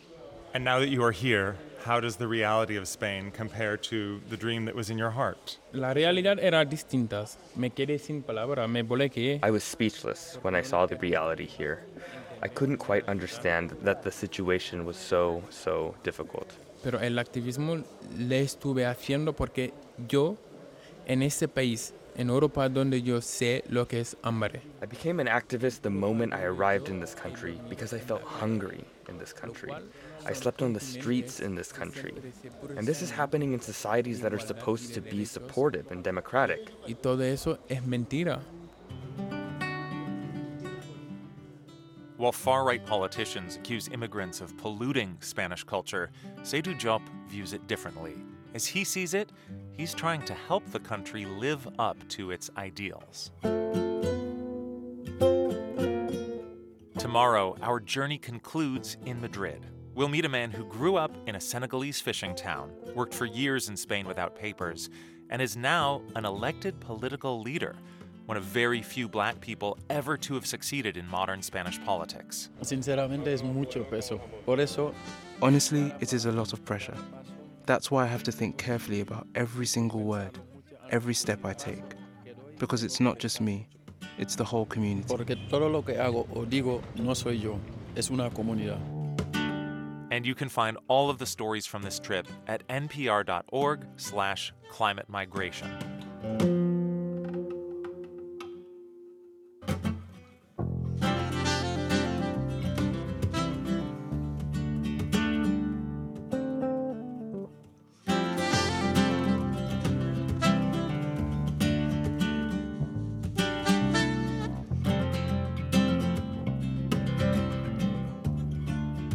You're listening to All Things Considered from NPR News. This is 90.9 WBUR. I'm Lisa Mullins. Coming up on All Things Considered, the U.S. begins its World Cup competition after it missed the games last time around. We're funded by you, our listeners, and by Bentley University, where students learn the power of good business and how it can make the world a better place. Bentley University, a force for business, a force for good. Stocks begin the holiday week with a dip. The Dow lost a little more than 0.1%, 45 points. It closed at 33,700. S&P was down about 0.4% to finish at 3950. The Nasdaq was down more than 1% to end the session at 11,025. Stock prices in the Boston-based online sports betting company DraftKings fell 5% today after some customers reported unauthorized withdrawals on their accounts. DraftKings tells the Boston Business Journal it's aware some customers are having, quote, irregular activity on their accounts, but there's no evidence that DraftKings was hacked. The company believes some customers may have had their log information compromised on other websites and ran into trouble because they use the same logins and password for DraftKings. The company did not say how many accounts were affected. The forecast is coming up. Turn your old car into new news. Support the programming you love by donating your vehicle to WBUR. Learn how at wbur.org/cars. We're funded by you, our listeners, and by Delta Dental of Massachusetts, passionate about improving oral health across the state and reminding you that a healthy smile is a powerful thing. Visiting your dentist and taking care of your mouth could help protect your heart health and much more. Discover the connection between oral and overall health at expressyourhealthma.org. Cold out there right now. 37 degrees, should dip to 32 overnight tonight. Next few days are looking sunny and dry. Tomorrow in the mid-40s. Wednesday could flirt with 50, and then Thanksgiving about 46 degrees. This is WBUR. Support for NPR comes from this station and from Dataiku, a platform for everyday AI to help organizations make AI part of their daily business. Designed to elevate people, teams, and companies. DATAIKU.com. And from Fidelity. With Fidelity Income Planning, Fidelity looks at how much clients saved, how much they'll need, and helps them build a plan for cash flow so they can go from saving to living. Fidelity Brokerage Services, LLC. From NPR News, this is All Things Considered. I'm Ari Shapiro. And I'm Juana Summers. It's probably not the news the White House and a lot of folks were hoping for right before the holidays. The largest freight rail union has voted to reject a 5-year contract deal. That's the deal the Biden administration pulled together back in September. It gave workers a 24% raise over 5 years and some quality of life improvements. President Biden himself had called it a win for all sides and for the U.S. economy. But it turns out that may have been premature. NPR's Andrea Hsu is here with more. Hi, Andrea. Hi. So catch us up if you can. Who are the workers who rejected this deal, and what does this no vote mean? Well, this union is called the Smart Transportation Division. They represent around 28,000 train conductors and brakemen and others who work in the rail yards. Just over half of them voted no. It was a very, very close vote. They were one of the 2 unions that came to Washington back in September for those marathon negotiations with the Labor Secretary, Marty Walsh. And most people thought at the time that they'd hammered out a deal with the rank and file would accept, but it turns out they were wrong. So now it's back to the bargaining table, and actually there are 3 other rail unions in the same boat who also voted down this contract. Okay, so then how close are we to a strike? Well, if any of these 4 unions fails to reach a deal by December 8th, workers could strike the next day on December 9th. That's in 2.5 weeks. And I should say the railroads could also lock workers out starting then. But, 8 other rail unions have approved the deal.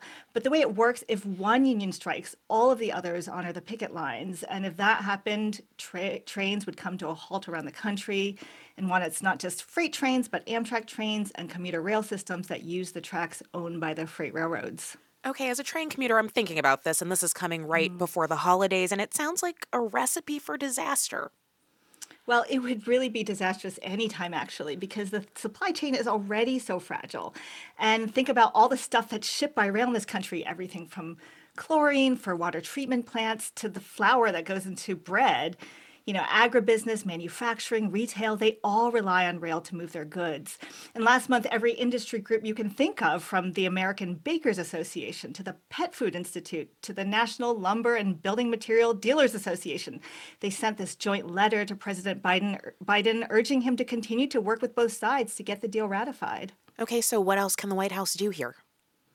Well, not a whole lot at this point. Today, the White House said the best option is still for the parties to resolve this themselves. But if there's no agreement, by law, Congress can intervene to stop a strike, and there's some expectation that they will. And Congress could do any number of things. They could impose the contract that the unions voted down, they could impose an earlier version of the agreement, or they could extend the negotiations and leave it for the next Congress to deal with. Andrea, tell us if you can, what is the sticking point for these workers who voted no? A lot of them will say it came down to quality of life issues. One thing to understand about rail workers is that some of them have really unpredictable schedules. They're on call basically all the time. And then rail workers more broadly don't get paid sick days, the kind that you can use if you wake up with the flu or you have a sick kid at home. And on top of that, some of the railroads have really strict attendance policies. So if you miss too much work because you're sick, you can get in trouble. So the workers were hoping to get paid sick days as part of this deal, and they didn't get any. They did get some modest changes to the attendance policies. But at this point, many are just really mad at the railroads. The railroads have dramatically cut the workforce in recent years, so it's more work with fewer people. And meanwhile, the railroads have seen record profits. So some of the workers I've talked to actually say they want to see a strike. They think it'll send a strong message to the railroads and to the country. NPR's Andrea Hsu, thank you. You're welcome. It was a tale of two halves today for the U.S. men's soccer team in its opener at the World Cup in Qatar. The U.S. dominated Wales for the first 45 minutes and was up 1-0 at the half, but Wales stormed back to tie it late, and that is how the game ended, a 1-1 draw. NPR's Tom Goldman was at the stadium and joins us from Doha. And Tom, let's talk first about that opening half for the Americans. What stood out to you? Ari, the U.S. was very disciplined, aggressive, maybe too much at times. They had 7 first-half fouls and 2 yellow cards for rough play. But in the words of their coach, Greg Berhalter, they did not look like a team playing in its first World Cup, and it really was. This was the first time the U.S. was playing in the World Cup since 2014. They missed the last one. And the players on this team, very young team, second youngest team in the tournament, 25 of the 26 players on the roster had never played in a World Cup. So very inexperienced, but that's what Berhalter liked. He liked the way they looked. And their good play in that first half paid off with a beautiful goal at around the 35-minute mark when star forward Christian Pulisic broke free with the ball and threaded a beautiful lead pass for another forward, Tim Weah, who flicked the ball in with his right foot for a 1-0 lead for the U.S. at halftime. The U.S. fans went bonkers. But it didn't last, so how did Wales come back in the second half? Well, they kind of flipped the script. Wales became the aggressor, spent a good time of the half in the U.S. end, and at around the 80-minute mark of the match, Wales was threatening again, and American defender Walker Zimmerman slid under Welsh superstar forward Gareth Bale and took Bale down in the penalty box. That was that awarded Bale a penalty kick, and he converted. That made it 1-1, and then it was a frantic last few minutes as both teams wanted to break this tie and get the points for a win, but neither was able to. So at the World Cup, there are 4 teams in each group, and the top 2 in each group advance to the next round. What are the U.S.'s chances of advancing given today's result? Well, it's going to be tough. Number one, England is the best team in this 4-team group. It's England, Wales, the U.S., and Iran. And England thumped Iran 6-2 today. And the U.S. plays England next on Friday. So England has 3 points for the win. Both Wales and the U.S. have 1 point, and Iran has 0. So at this point, it really is a 2-way fight, maybe a 3-way fight for that second spot. And you want to get to that second spot so you can move out into the knockout round. So it is still to be determined. That's why we have 2 more matches. So check in later. And there was also some controversy today involving the armbands the team captains wear. Tell us about that.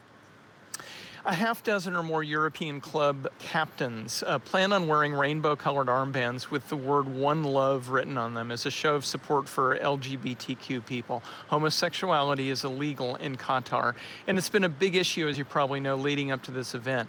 But FIFA made it clear to these teams that if the captains went ahead and wore this armband, FIFA would penalize them with a yellow card, which if you get another one in the group stage, you are disqualified. Teams didn't want to risk their captains being taken off the field, and they pulled back. They were not happy about it. A lot of fans weren't happy about it. You're hearing from fans and journalists that the captains should go ahead and take the risk because they have the power, but it probably won't happen, and FIFA and the Qatari officials won this one again, sadly. It's NPR's Tom Goldman in Doha, Qatar. Thanks a lot. You're welcome, Ari.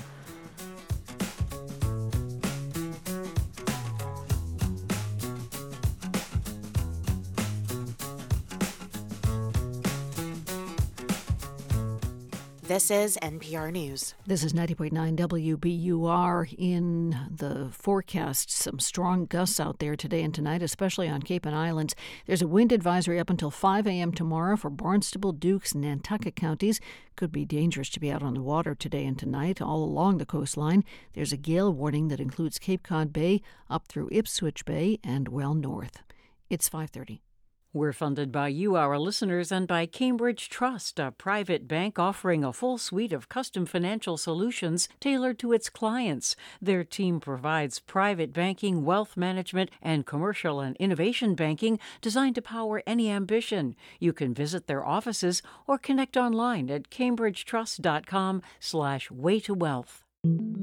Whether Trump is charged or not, a large segment of the population will think it's wrong and politically motivated. And a special counsel can't solve the problem at the heart of the moment, which is that you have the Justice Department under a sitting president investigating his rival for the presidency. I'm Michael Barbaro. That's Today on the Daily from the New York Times. Tonight at 8 on WBUR. Live from NPR News in Washington, I'm Louise Schiavone. In Colorado Springs, a suspect in the shooting deaths of 5 people and dozens of injuries is expected to face charges of murder and bias-motivated crime in connection with a Saturday nightclub attack. Paolo Jalcita reports the city is in mourning. There were at least 4 memorial ceremonies last night and during the day. And I went to an interfaith service last night, and it was supposed to be a service in observance of Transgender Day of Remembrance to remember the countless transgender lives lost to violence. But unfortunately, the shooting changed those plans. It turned into a vigil. They were supposed to mourn the countless trans lives lost, and instead it became a day to mourn those lives lost, plus the 5 lives lost yesterday. Paolo Jalcita of Colorado Public Radio. More controversy at the World Cup in Qatar. Several European national soccer teams say their team captains will not wear pro-diversity armbands, fearing punishment by tournament organizers. NPR's Tom Goldman reports. A number of teams planned for their captains to wear rainbow armbands with the words One Love to promote LGBTQ rights. Homosexuality is illegal in Qatar. But now the European countries have decided against it, saying FIFA, soccer's international governing body, threatened the captains with yellow cards, which increased the risk of being ejected from a match. In a statement, the European countries said they were ready to pay fines, but, quote, "We cannot put our players in the situation where they might be booked or even forced to leave the field of play." A group representing fans in England and Wales blasted FIFA, saying, "Today we feel contempt for an organization that has shown its true values by giving the yellow card to players and the red card to tolerance."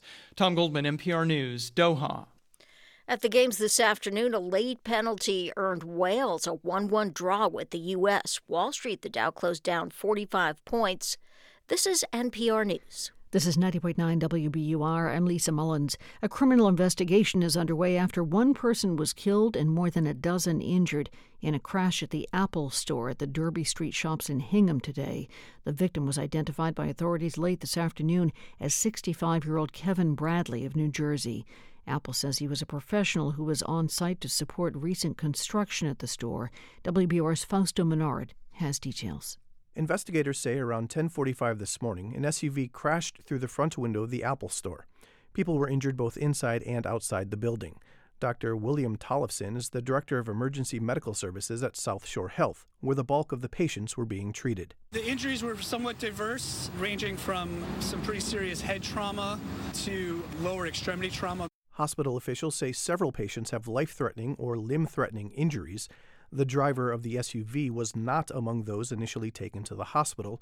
Police are questioning that person. For 90.9 WBUR, I'm Fausto Menard. Massachusetts U.S. Senator Ed Markey is praising the United States' commitment to help developing countries address the financial impact of climate change. The U.S. and more than 200 other countries agreed to establish a fund to help developing nations pay for mitigation efforts for things such as rising sea levels, droughts, floods, and heat waves. The agreement was announced yesterday at the United Nations Climate Change Conference in Egypt. Markey is a longtime environmental advocate. He called the deal a historic step toward addressing the harms wrought by climate change on nations including Pakistan and Nepal. Search crews in northern New Hampshire are looking for a Westford, Massachusetts woman who went missing near Franconia Notch. Officials say 19-year-old Emily Satella was dropped off at a state campground yesterday morning. She had plans to hike Lafayette, Haystack, and Flume Mountains. They say she was not dressed for cold weather and that temperatures in the higher elevations yesterday were near zero, with a wind chill of nearly 30 degrees below zero. It's 5:35.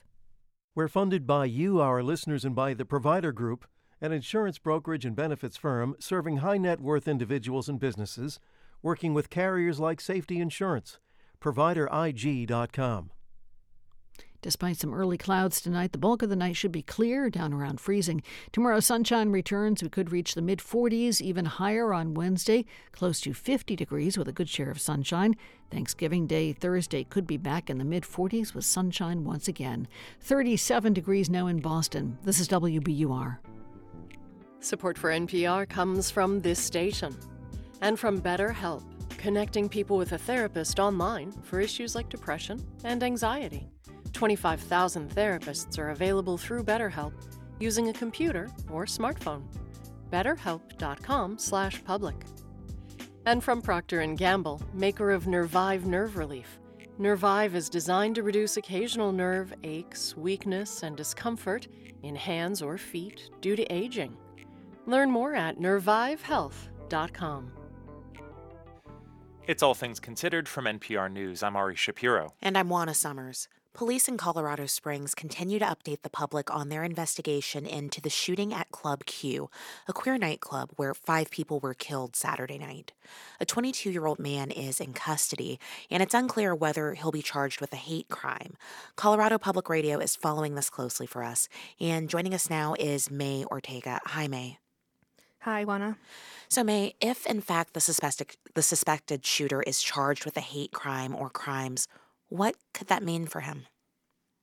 Well, at this point, there is a lot we don't know yet. So before we talk about specific charges, let's talk about what we do know. We know that police filed an arrest affidavit, but early yesterday morning, that was sealed by the courts at prosecutors' request. However, the district attorney has told CPR that no charges have been filed. The suspected shooter, though, has been arrested. The DA says they're reviewing the case, and we could potentially see formal charges in the next couple of days. And as of early this afternoon, police say the shooter was still in the hospital. Now, if the shooter is charged with multiple counts of murder, well, those charges alone could mean life in prison. So if the shooter is also charged with committing a hate crime, those charges wouldn't necessarily result in him serving additional time. Colorado's hate crime laws can add 4 to 10 years onto sentences, though, and Colorado does not carry the death penalty, so life is the heaviest sentence possible here. Again, prosecutors tell us no charges have been filed yet. And May, at this point, have police confirmed the names of the 5 people who were killed there? Right now, we only have one name confirmed, and that's Daniel Aston, who was 28. He was transgender and a bartender and performer at Club Q where the shooting happened. Police have not yet confirmed names of any of the other 4 victims. We can also say Colorado Springs Police recently updated the number of people injured in the shooting. It's gone down from 25 to 19, and police now say a total of 17 of those 19 people were injured by gunfire. And what are police telling you about the suspected gunman's motives? Well, like I said before, today prosecutors sealed the affidavit for the arrest. So all we know for sure is that he is a 22-year-old man from Colorado Springs who was previously arrested by police here for calling in a bomb threat against his mother. Officials here, though, didn't explain how that was resolved. I have to imagine that the LGBTQ community there in Colorado Springs is taking this incredibly hard. It's heart-wrenching. What are you hearing from people there? Yeah, you're totally right. Here is 32-year-old Shanika Mosley, who we spoke to in the Club Q parking lot yesterday. She says it was one of the very few spaces where gay, lesbian, trans, and other queer people could truly feel like themselves.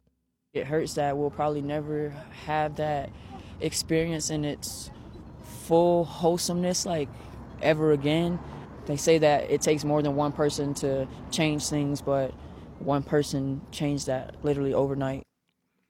Keep in mind, Colorado Springs is a pretty conservative city, so Club Q was an important place for LGBTQ people. It was one of the few places here where people who were still closeted to their own families would go to Club Q and feel free and safe in their skin. So this has really shaken this community hard. Colorado Public Radio's May Ortega, thank you.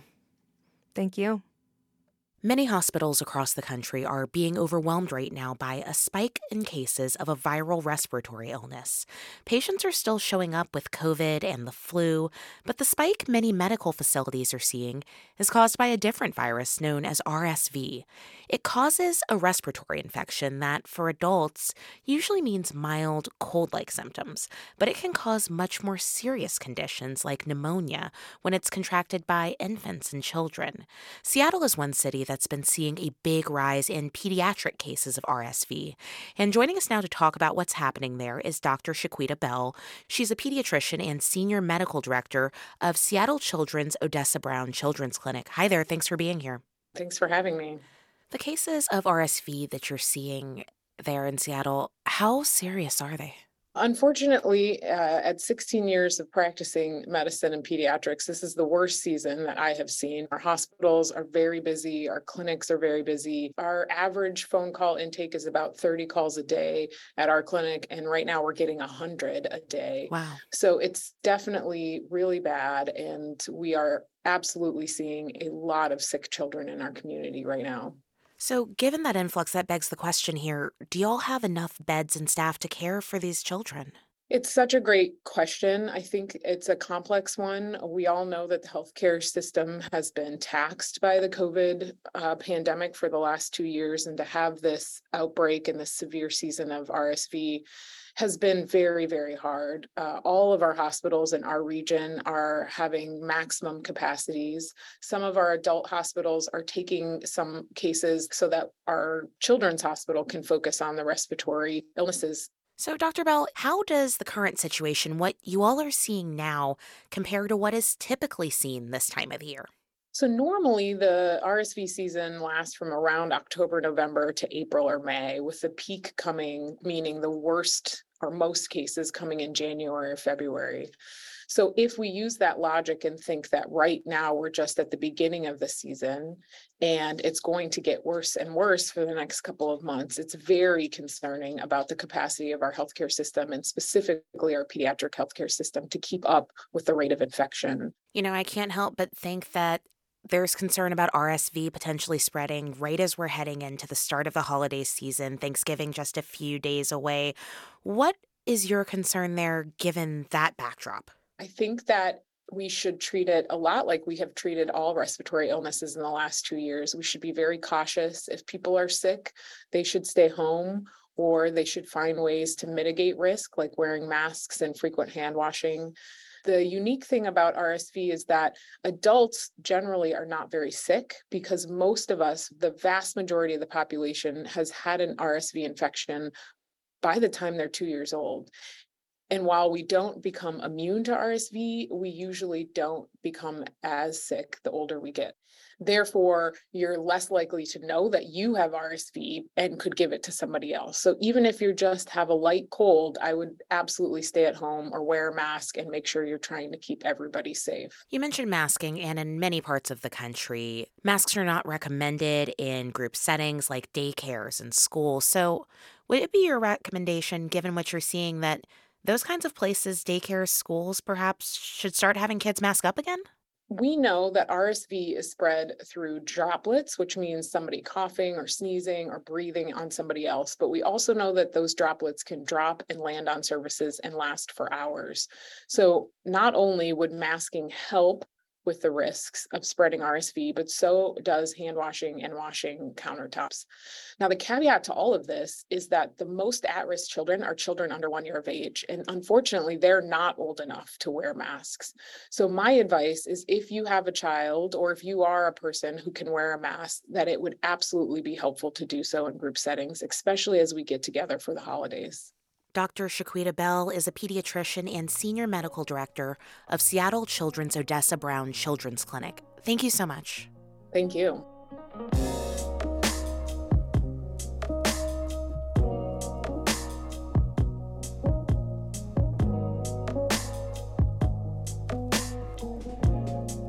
Thank you for listening to All Things Considered from NPR News.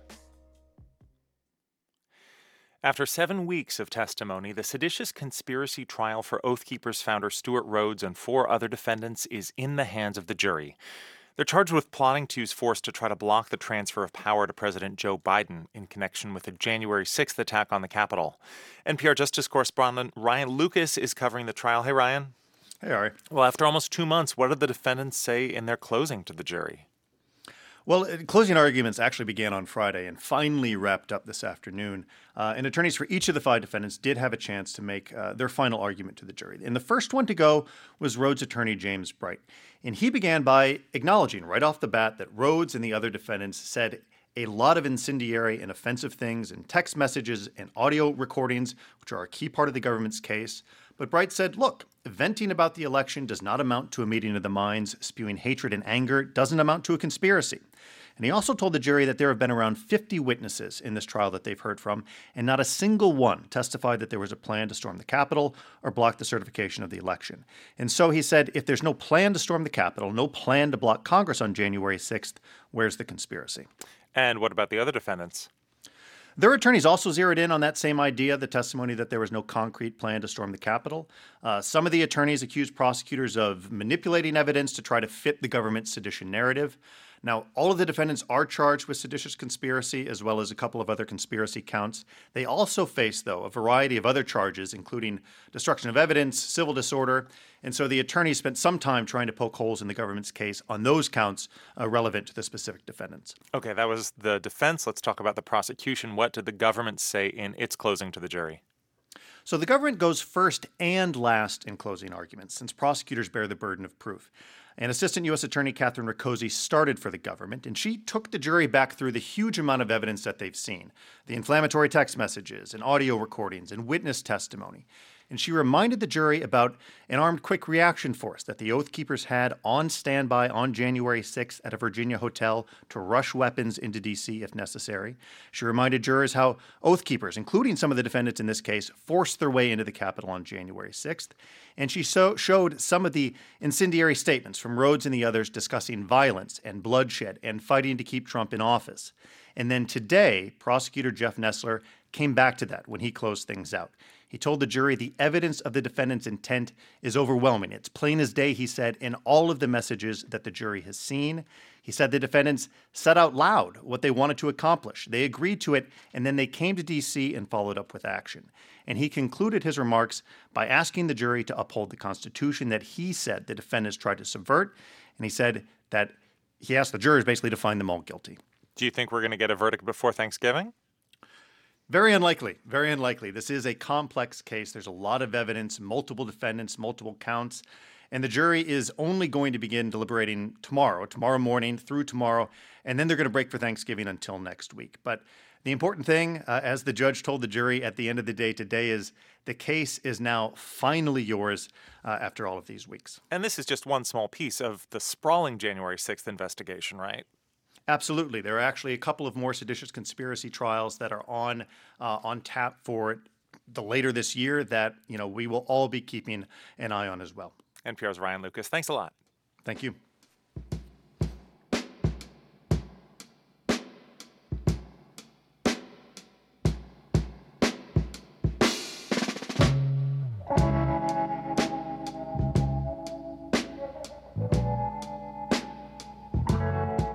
You're listening to All Things Considered from NPR News. This is 90.9 WBUR. Coming up, artist, writer, photographer Patti Smith on her Book of Days. We're funded by you, our listeners, and by MathWorks, creators of MATLAB and Simulink software for technical computing and model-based design, accelerating the pace of discovery in engineering and science. MathWorks.com. Coming up at 7 o'clock tonight, 1 year ago, demand for goods at stores was high, but stock was in short supply. Now retailers are drowning in inventory. How that could affect your holiday shopping tonight on Point at 90.9 WBUR starting at 7 o'clock. Stay informed with all that's happening in the news. Listen on the WBUR mobile app while you're working out or heading out to work. Tonight should be about as windy as today has been, falling a few degrees to freezing overnight. Tomorrow highs in the mid-40s, another sunny day. Wednesday sunny, inching up to the high 40s to about 50 degrees. Looks as if we should have a sunny and dry Thanksgiving Day. This is 90.9 WBUR, 37 degrees now in the Boston area at 5:49. WBUR supporters include Volante Farms in Needham, full-service Christmas tree stand with hand-decorated wreaths and greens, poinsettias, and trim-a-tree. Holiday hours at volantefarms.com.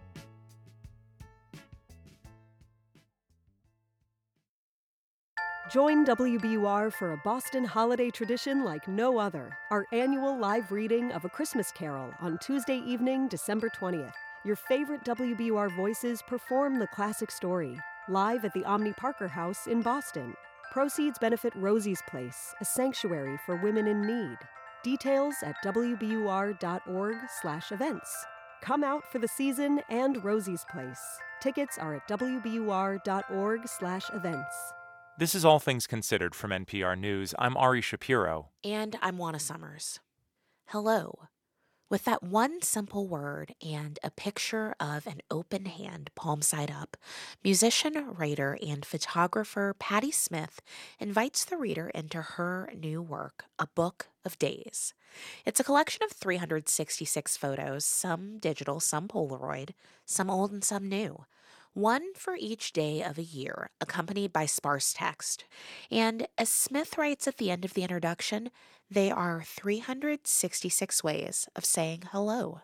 And now we are going to say hello to Patti Smith. Patti, welcome to All Things Considered. Oh, thank you. I'm happy to be here. Your book is so lovely. It's elegant and really understated. And one of the things that I want to ask you first is, how do you want people to take this book in? Should we devour it from start to finish? Should we flip to dates that mean something to us? What do you think? Well, I think that I would never dictate how anyone approaches a book. I just hope that it will inspire people. It's really a book that you can do all of those things. You can look at any date. If it was me, I'd probably see what was done on my birthday, which is why I actually included February 29th for those born on the leap year. But I think it's a welcoming book, I think. What was it like for you making the transition from film-based physical photos to a digital medium like Instagram? Are there things that are different for you as a photographer? Well, I mean, I can't really call myself a photographer, even though I've taken many, many pictures. But taking photographs with the Polaroid camera, you go out on your day, you have 10 shots. And so you really think about each shot that you're taking.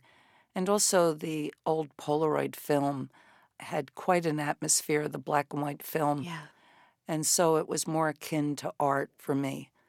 And when it was discontinued, it took me a little while to become friendly with my phone as a camera.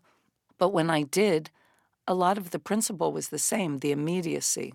I like the immediacy of the Polaroid. And of course, we see our image immediately on the cell phone. And also because if you don't get it the first time, the shot you're looking for, you can shoot until you get what you want. The atmosphere of the Polaroid is sacred, and it can't really match that. But it has its own positive qualities. For instance, getting the detail that I could never get with a Polaroid camera. So I've just reconciled myself to the fact and now embrace it. I'd like to ask you, if I can, about some of the individual photographs that make up the book. And if I can, I'd like to start with one of my favorites. It is on January 5th, and it's this photo of a white teacup and a pair of dark sunglasses. And the caption just says, "My armor." And I'm going to be really honest, this is deeply relatable because I can almost never be found without my sunglasses. Tell me about that photo. What were you trying to tell us there? It's two personal addictions, my dark glasses and my coffee. But I think, going out into the world, it's two things that make me feel ready and even cool. The dream was to have a pair of Wayfarers like Bob Dylan, which I eventually achieved and wore them all through the 70s. In the simplest terms, it's two things that make me feel cool when I have to go out into the world. Another favorite of mine is on October 15th, 2006, marking the day the legendary New York music club CBGB shut down, and yours was one of the final performances there. The photo is of calla lilies. Can you just tell us about it? Yes, my band, we performed on the closing night of CBGB's. I mean, it was almost a typical CBGB's night. It was packed. You could smell beer and piss, and and it was just a sort of a beautiful, sort of melancholy but unruly night. And I received the calla lilies from a friend. When I looked at them at the end of the night, I realized that they would be the last flowers to be sent to CBGB's. And, calla lilies, they have such a symbol of rebirth, of life, Easter, resurrection. And when I took the picture, I only had like 2 shots left in my Polaroid camera. The background, all the graffiti and the lilies sort of merged. But I wanted to remember them, the last flowers of CBGB's. In the introduction to this book, you explain how you chose many of the photos. You include photos of loved ones on their birthdays, photos that related to moments of your life on the days that they happened. But I was also hyper aware of the fact that this book was created during some of the most challenging parts of the pandemic. How did that, if it did, influence some of your choices? Well, it influenced a lot of the choices because I was really in lockdown. Being 73 with a bronchial condition, I was at the top of the list of people that could not go out. So I was pretty isolated. And it was wonderful to have this project because it gave me, something. I mean, being a traveler, I would have been taking pictures on the road for it. But I was limited to the pictures that I had in my phone, boxes of Polaroids, and any picture I could take, mostly in my room. So it's you can almost tell the pandemic pictures because they're always by my bookcase. There's one of a photograph of my husband, carte de visite of Tolstoy, my talismans, Sam Shepard's pocket knife. They were all done in my room, at my desk or at my bookcase during the pandemic. So I made the choice to do the book then, and in my solitude, it sort of helped me relive a lot of travel and also go back and forth deep into the past. You've mentioned several times that one of your big goals in putting this book out into the world was wanting to inspire people. So I'd like to ask you, where do you find inspiration now? Oh, I'm easily inspired. I mean, truthfully, I'm inspired by films I watch, books that I read, books that I reread. I'm inspired by the work of others, by Greta Thunberg's efforts, by my daughter Jessie's efforts, my son's guitar playing, and I can be inspired by a beautiful meal or a perfect loaf of bread. But the work that other people do, and the books they write, and the cathedrals they build, or the forests they save, it just makes life worth living. We've been talking with Patty Smith about her book of days. And Patty, we are so grateful that you have spent some time with us. Thank you so much. Thank you.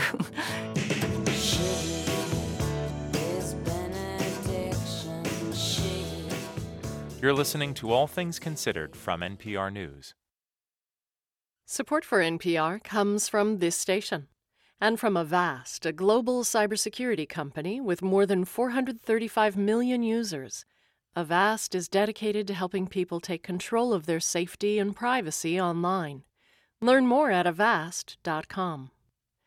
And from Procter & Gamble, maker of Metamucil, a fiber supplement containing psyllium, a plant-based fiber for trapping and removing waste in the digestive system, designed to be taken every day. More at metamucil.com. And from Total Wine & More, where in-store teams can recommend a bottle of wine, spirit, or beer for any occasion. Learn more at TotalWine.com. Spirits not available in Virginia or North Carolina. This is 90.9 WBUR, down around 32 degrees overnight tonight. Then tomorrow, more sunshine, back in the mid-40s. There's a wind advisory in effect until 5 tomorrow morning, covering parts of the Cape and Islands. Barnstable, Dukes, and Nantucket counties could feel winds around 30 miles an hour, some gusts up to 50 miles an hour.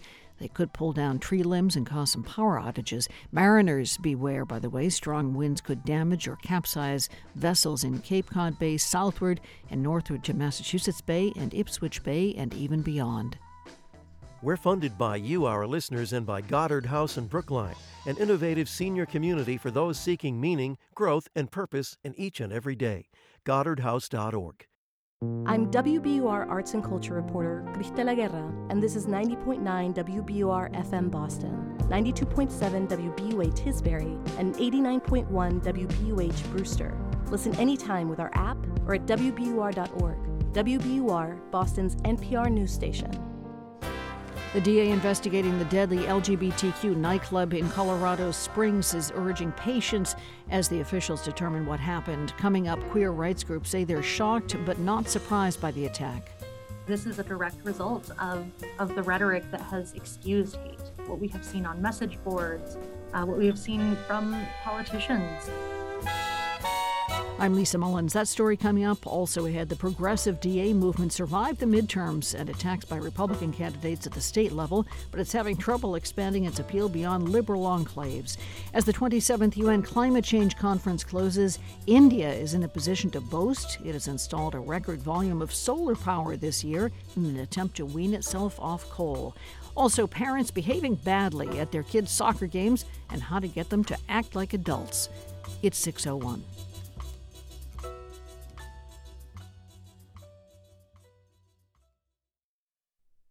Live from NPR News in Washington, I'm Jack Speer. The man suspected of carrying out a shooting at a Colorado LGBTQ nightclub that left 5 people dead and at least 17 others with gunshot wounds remains in police custody. No charges have been officially filed yet, though the 22-year-old suspect is likely to face a litany of charges. Colorado Springs Police Chief Adrian Vasquez identified the victims today. The first person I'll identify is Kelly Loving. Kelly's pronouns are she, her. Daniel Aston. Daniel's pronouns are he, him. Derek Rump. Derek's pronouns are he, him.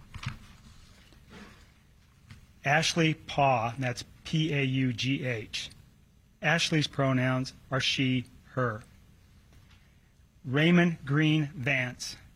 Raymond's pronouns are he, him. The attack took place Saturday night at Club Q, a go-to spot for the Colorado Springs LGBTQ community. The largest freight rail union has voted down the contract agreement brokered in Washington in September. NPR's Adrian Shue reports the possibility of a strike Andrew Shue reports the possibility of a strike next month remains on the table. The Smart Transportation Division, representing some 28,000 train conductors, brakemen, and yardmen, voted to reject the contract the Biden administration helped negotiate in September. The deal would have given workers a 24% raise over 5 years and some quality of life improvements. The railroads called it the most generous contract in modern history, but some workers were not satisfied. side, noting that the raises barely keep up with inflation and that the deal included no paid sick days. They say the railroads can afford more given their record profits in recent years. The two parties now return to the bargaining table and have until early December to come to a deal.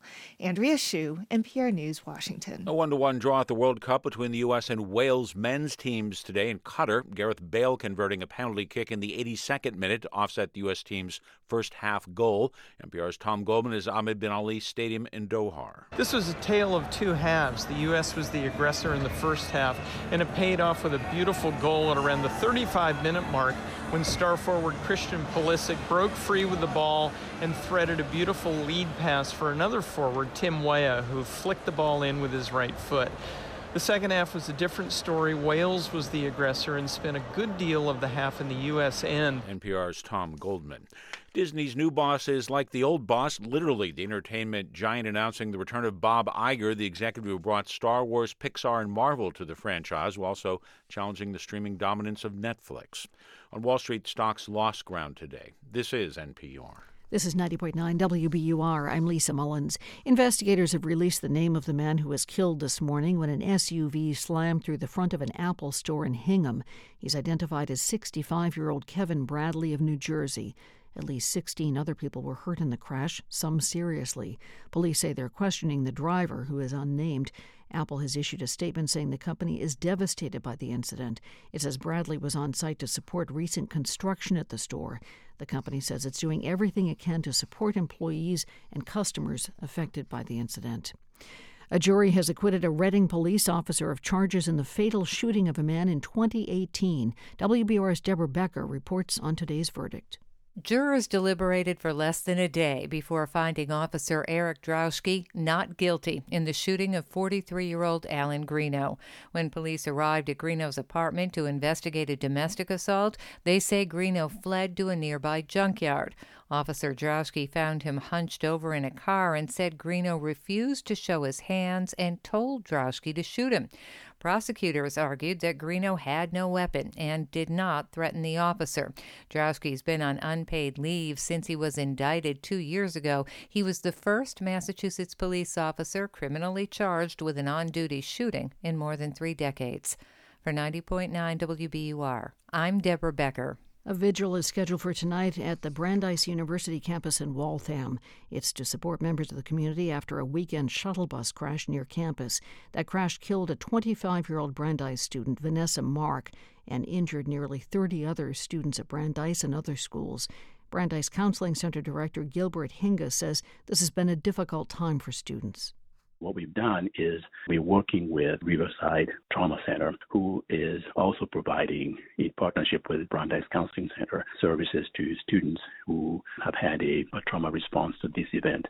The Middlesex DA's office continues to investigate the crash and says at least one of the passengers has injuries that may be life-threatening. People interested in teaching at child care centers in Boston will soon be able to access free education and training programs. As WBUR's Carrie Young reports, the financial supports are part of a new program aimed at easing the industry's labor shortage. The program will be funded by a $7 million allocation of the American Rescue Plan. It will be administered to 4 institutions in Boston, including colleges, who will provide scholarships and financial assistance to around 800 interested students. City Councilor Kenzie Bach says the one-time funding is an important investment. That will pay dividends not just with those 800 folks, but the idea that other folks around them will look at them and say, oh, that looks like a stable opportunity. Like that looks like something that's actually going to compensate me appropriately. Students who access the free training and credentials will be required to work in early education in the city for 2 to 3 years. For 90.9 WBUR, I'm Carrie Young. The forecast tonight should be about as windy as today was, falling a few degrees to freezing. Tomorrow, highs around the mid-40s, another sunny day. Wednesday, sunny and inching up to the high 40s to 50. It's looking now as if we should have a sunny and dry Thanksgiving Day. It's 6:07. WBUR supporters include Jarl and Pamela Mohn, focusing on civil liberties, foster youth, public radio, and the arts. This is All Things Considered from NPR News. I'm Ari Shapiro. And I'm Juana Summers. We've now learned the names of the 5 people killed by a gunman at a queer nightclub over the weekend in Colorado Springs. Daniel Aston was a trans performer and bartender at Club Q. He was 28 years old. Also killed were Ashley Greenpaw, Derek Rump, Kelly Loving, and Raymond Greenvance. And while we're still learning about the suspects' motivations, this attack did not happen in a vacuum. Over the last year, the U.S. has seen waves of legislation against LGBTQ people. Armed extremists have protested pride events. Politicians have described queer people as groomers and their families as criminals. I talked about it earlier today with Liz Smith, who works with a local organization that's been on the front lines of these fights. Inside Out Youth Services provides resources for queer young people in Colorado Springs, and I started by asking her what the last couple days have been like for her and those who rely on her organization. It has been shocking, sadly not surprising. We understand that the rhetoric against our community has been ramping up in recent years, months, weeks. And though we're reeling that it happened here in our community, I think we've all been so afraid for such a long time. And this is just a confirmation of worst fears, what hate looks like when it's taken to violence and taken into our communities. Tell me more about that shocking but not surprising feeling, because many people will say there's a difference between rhetoric and actions, and passing a law is not the same as picking up a gun and firing it. So why were you not surprised by this? Well, in short, because our community faces so much backlash, and we know the direct connection between public attitudes about who we are and violence against us. We've seen hate crimes on the rise. Last year was the deadliest year on record for transgender folks who were taken by violence. And I think all of us as LGBTQ folks living our day-to-day lives are aware of the dangers that come from being our authentic selves. And this is a direct result of the rhetoric that has excused hate. And these are national trends, but Colorado Springs brings a specific context to this. Your group has described Colorado Springs as having a reputation as a city of hate. You grew up there. Tell us where that reputation came from. Yeah, so in 1992, that was actually 2 years after Inside Out Youth Services was founded, Colorado passed Amendment 2, which essentially made it illegal to include LGBTQ folks in anti-discrimination protections. The nexus of Amendment 2, where most of the supporters and advocates came from, was Colorado Springs. And we have spent, the last however many years, decades, trying to change not only the reputation, but also the reality of it. Because the reality is this was not always an accepting and loving community, and you could not always be safely out here. And our reputation has changed, and the reality of it has changed. And we are so much more open and beautiful and loving than we've ever been in my memory of this city. However, just because we have robust anti-discrimination protections now does not mean that we're protected from discrimination. It just means we have recourse when discrimination happens. And it does still happen. And this is an example of when it happens in the worst possible way. Your organization works specifically with queer youth, and we know that LGBTQ young people experience higher rates of homelessness, of self-harm, of substance abuse. So when you layer this threat of physical violence on top of all of that, what do you expect this is going to mean for the population of young people that your organization serves? Our young people are already traumatized, not only because of the pandemic that's taken 3 years of their lives, not only because they're growing up, diverse and strange and different and beautiful in a world that doesn't accept them for who they are, but because they don't feel safe anywhere. And our job as an organization that serves them is to create those safe spaces for them and to hold those spaces for them and with them, and to see the fear in the aftermath of this and the realization that even a place that is built for and by people like them, that isn't safe. That's heartbreaking because these young people are so brave and powerful and resilient, and they shouldn't have to be. And now they are terrified. And as the adults who love and care for them, we're terrified too. So what can you actually say to them when they come to you with these difficult questions, with these fears, with this trauma. And I'm sure you want to give them a sense of security and safety, but the reality is different. It's powerful, I think, for us as adults and for them as youth to understand that we're all grieving and hurting and afraid. But because we're all grieving and hurting and afraid, it means we're together in this and we're not alone. The solutions to these problems are not within reach. They are not easy, but I think they feel a lot closer when we're together. Can you also tell us about the role that Club Q specifically played within your community? Yeah, Club Q has been around for a long time, I believe 21 years, and it is a staple of the Springs community. Despite our reputation as a city, we actually used to have one of the biggest queer nightclubs in Colorado that was Hide and Seek. And after Hide and Seek closed down, Club Q was kind of the last bastion here in the Pikes Peak region. And of course, resources have come and gone and spaces have come and gone, but Club Q is just kind of always there. And I think you kind of take that for granted when you live in a place long enough, that it has been there and always will be. Liz Smith is with Inside Out Youth Services in Colorado Springs. Thank you very much. Thank you so much. There's a movement that made it through this year's midterm elections despite political attacks. That's the push to support prosecutors who call themselves progressive and try to reduce incarceration by prosecuting fewer people. Many Republican candidates had blamed progressive prosecutors for rising crime, but as NPR's Martin Costi reports, the movement mostly held its ground. It's a bright morning in downtown Seattle, a couple of days after the election, and a man squats on the sidewalk outside the county courthouse to smoke a crushed pill off a strip of tinfoil.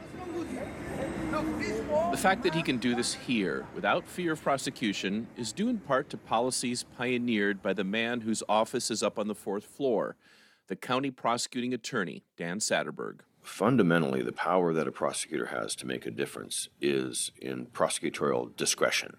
The discretion that we inherently have as separately elected executive branch agencies with finite resources, we can decide what our priorities are. And his priorities do not include charging people for drug possession, something Satterberg sees as doing more harm than good.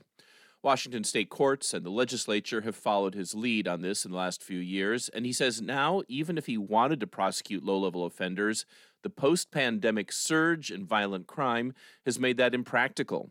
I'm here to tell you the court is full. If we were ever a path to treatment, we're not now. That goes for people with drug addictions, that goes for people who've just fallen into the wrong crowd or need a little bit of a kick in the butt toward a more positive outcome in their life. He knows people are sometimes frustrated by the disorder they see in the streets, but he says you can't blame social problems on the prosecutor. You need to look at the whole community for solutions. It's an attitude that voters here continue to endorse.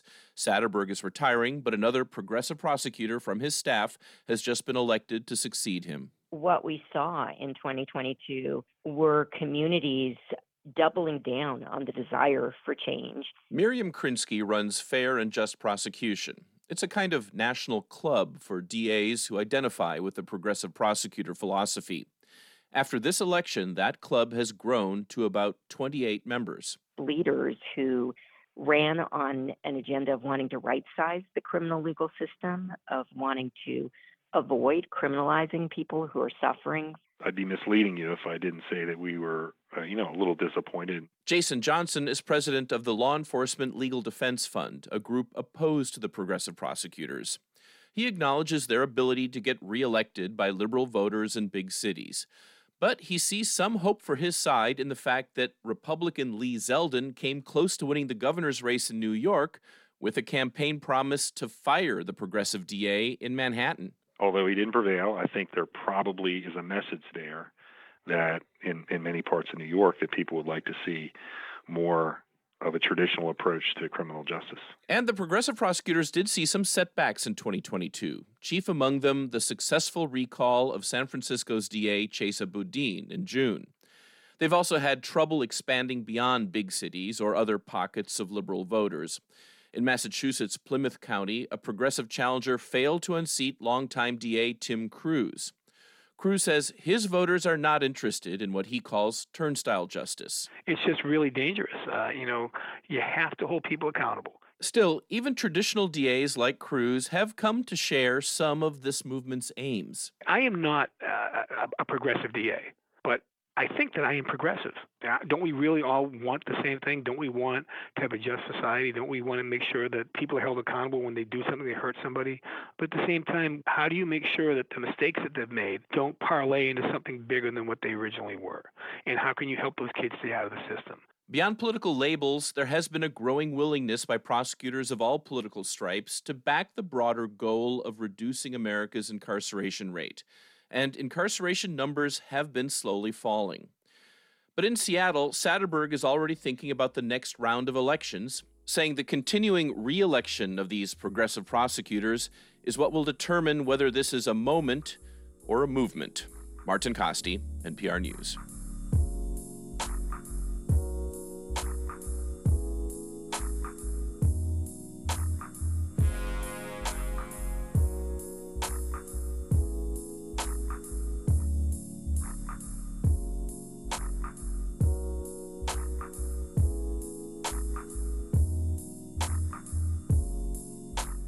You're listening to All Things Considered from NPR News. Coming up on WBUR's All Things Considered, how to get misbehaving parents at their kids' soccer games to act their age, not their shoe size. We're funded by you, our listeners, and by Cambridge School of Culinary Arts in Porter Square, with cooking and baking workshops, technique and regional cuisine series, and cooking couples classes. CambridgeCulinary.com. The holiday week on Wall Street began on the downside. The Dow lost a little more than 0.1%, 45 points. It closed at 33,700. S&P was down about 0.4% to finish at 3950.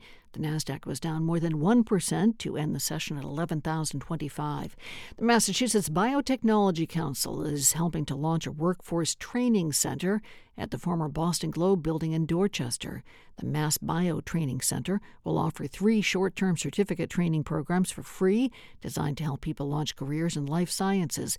The center will provide a stipend to offset trainees' lost income. The facility is expected to open by the end of the year. It's 6:20. We're funded by you, our listeners, and by Xfinity Internet, committed to delivering internet service over a gig, designed to power your devices while fitting your budget. More at xfinity.com/gig.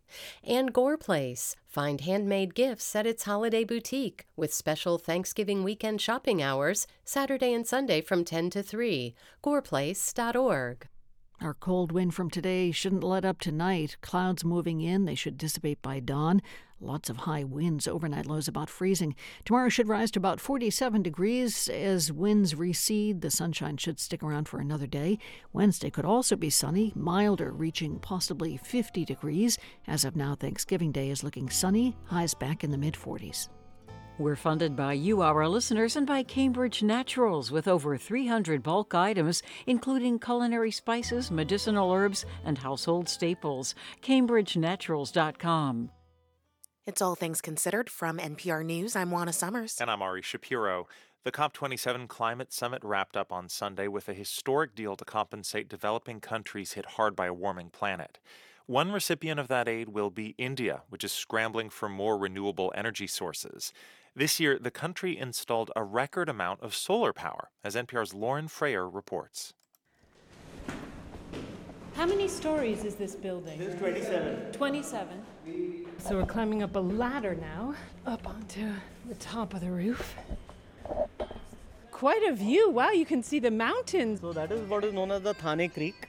Body of water in the distance. It's not just the mountains that are impressive, though. It's the view before them of thousands of rooftop solar panels. So you see most of the buildings, you can see that building has solar. So just a few years ago, these weren't here. No, not at all. Chinmay Divekar is a solar entrepreneur who's part of this change. His business partner is Jai Vyas, an accountant who in his 60s has become a solar evangelist. Before our interview, he sent me a pamphlet he wrote entitled Sunny Makes Money.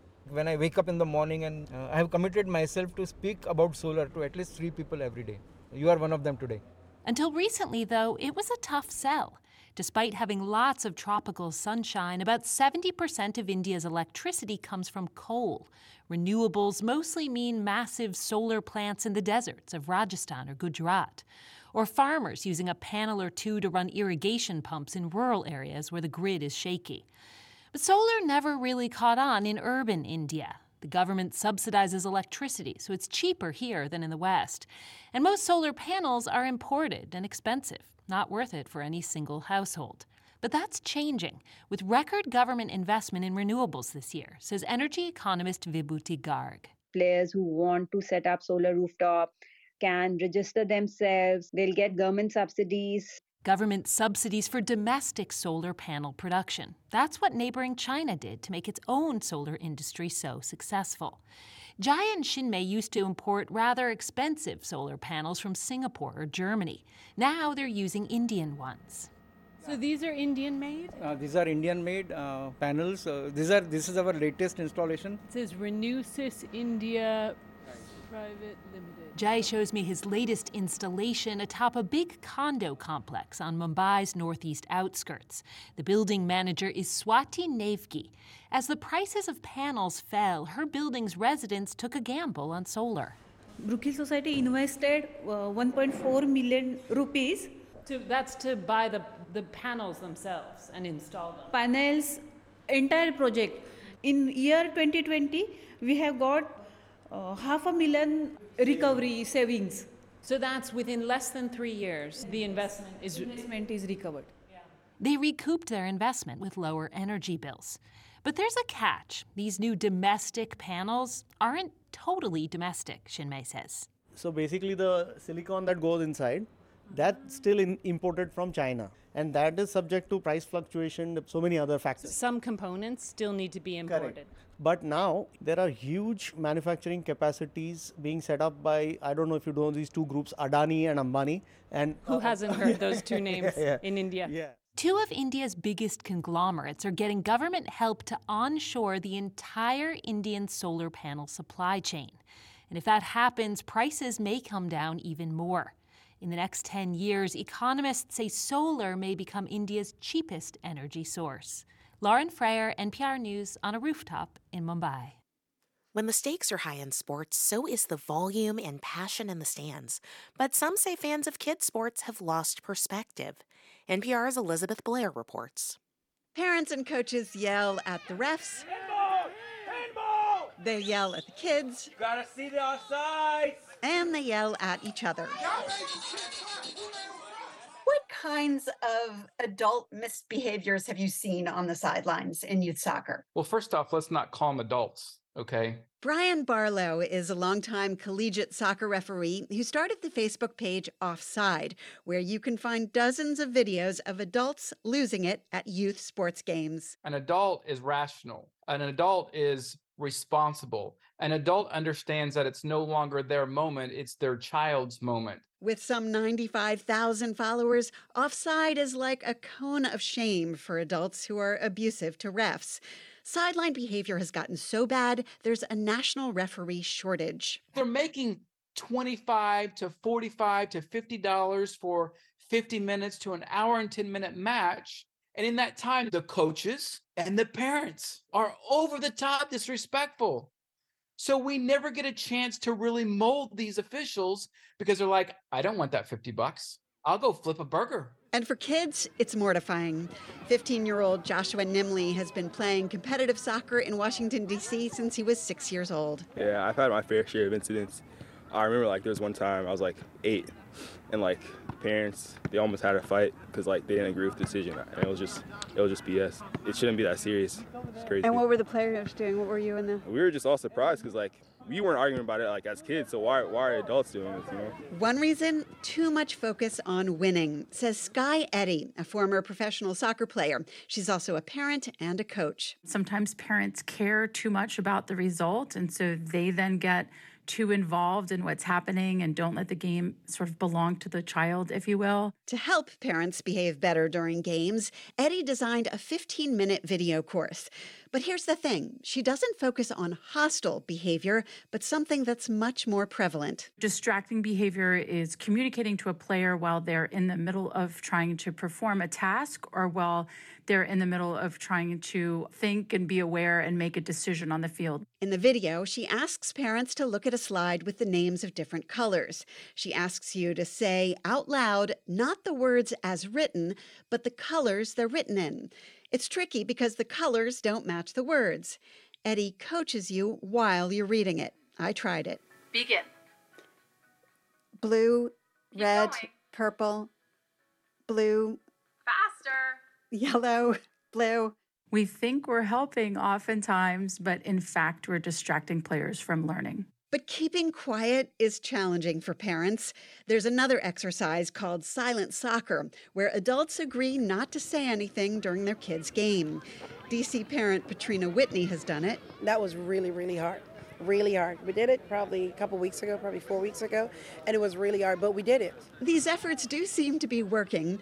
Eddie says of the 9,000 people who've taken her course, 60% say their sideline behavior is better. Most excitingly to me, over 40% of parents who take the course say that their relationship with their child improved as a result of taking just this 15-minute course where we're finally, stepping in and educating parents and giving them some moments to reflect and some guidance about how children learn and how sport is learned. The kids don't want to hear their parents.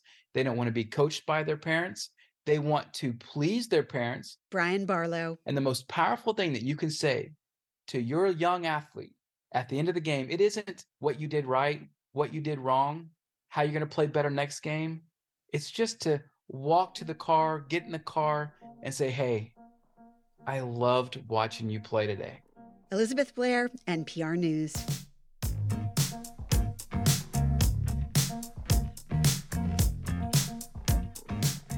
This is NPR News. Hi, it's Robin Young. As you give your year-end contributions to organizations that make the world a better place, how about putting WBUR on your list? Give a gift of cash or stock or a contribution from your donor-advised fund. Even your old car can help fuel the journalism that keeps us all moving forward. Learn about all the ways to support WBUR and choose the one that's right for you, please, at WBUR.org.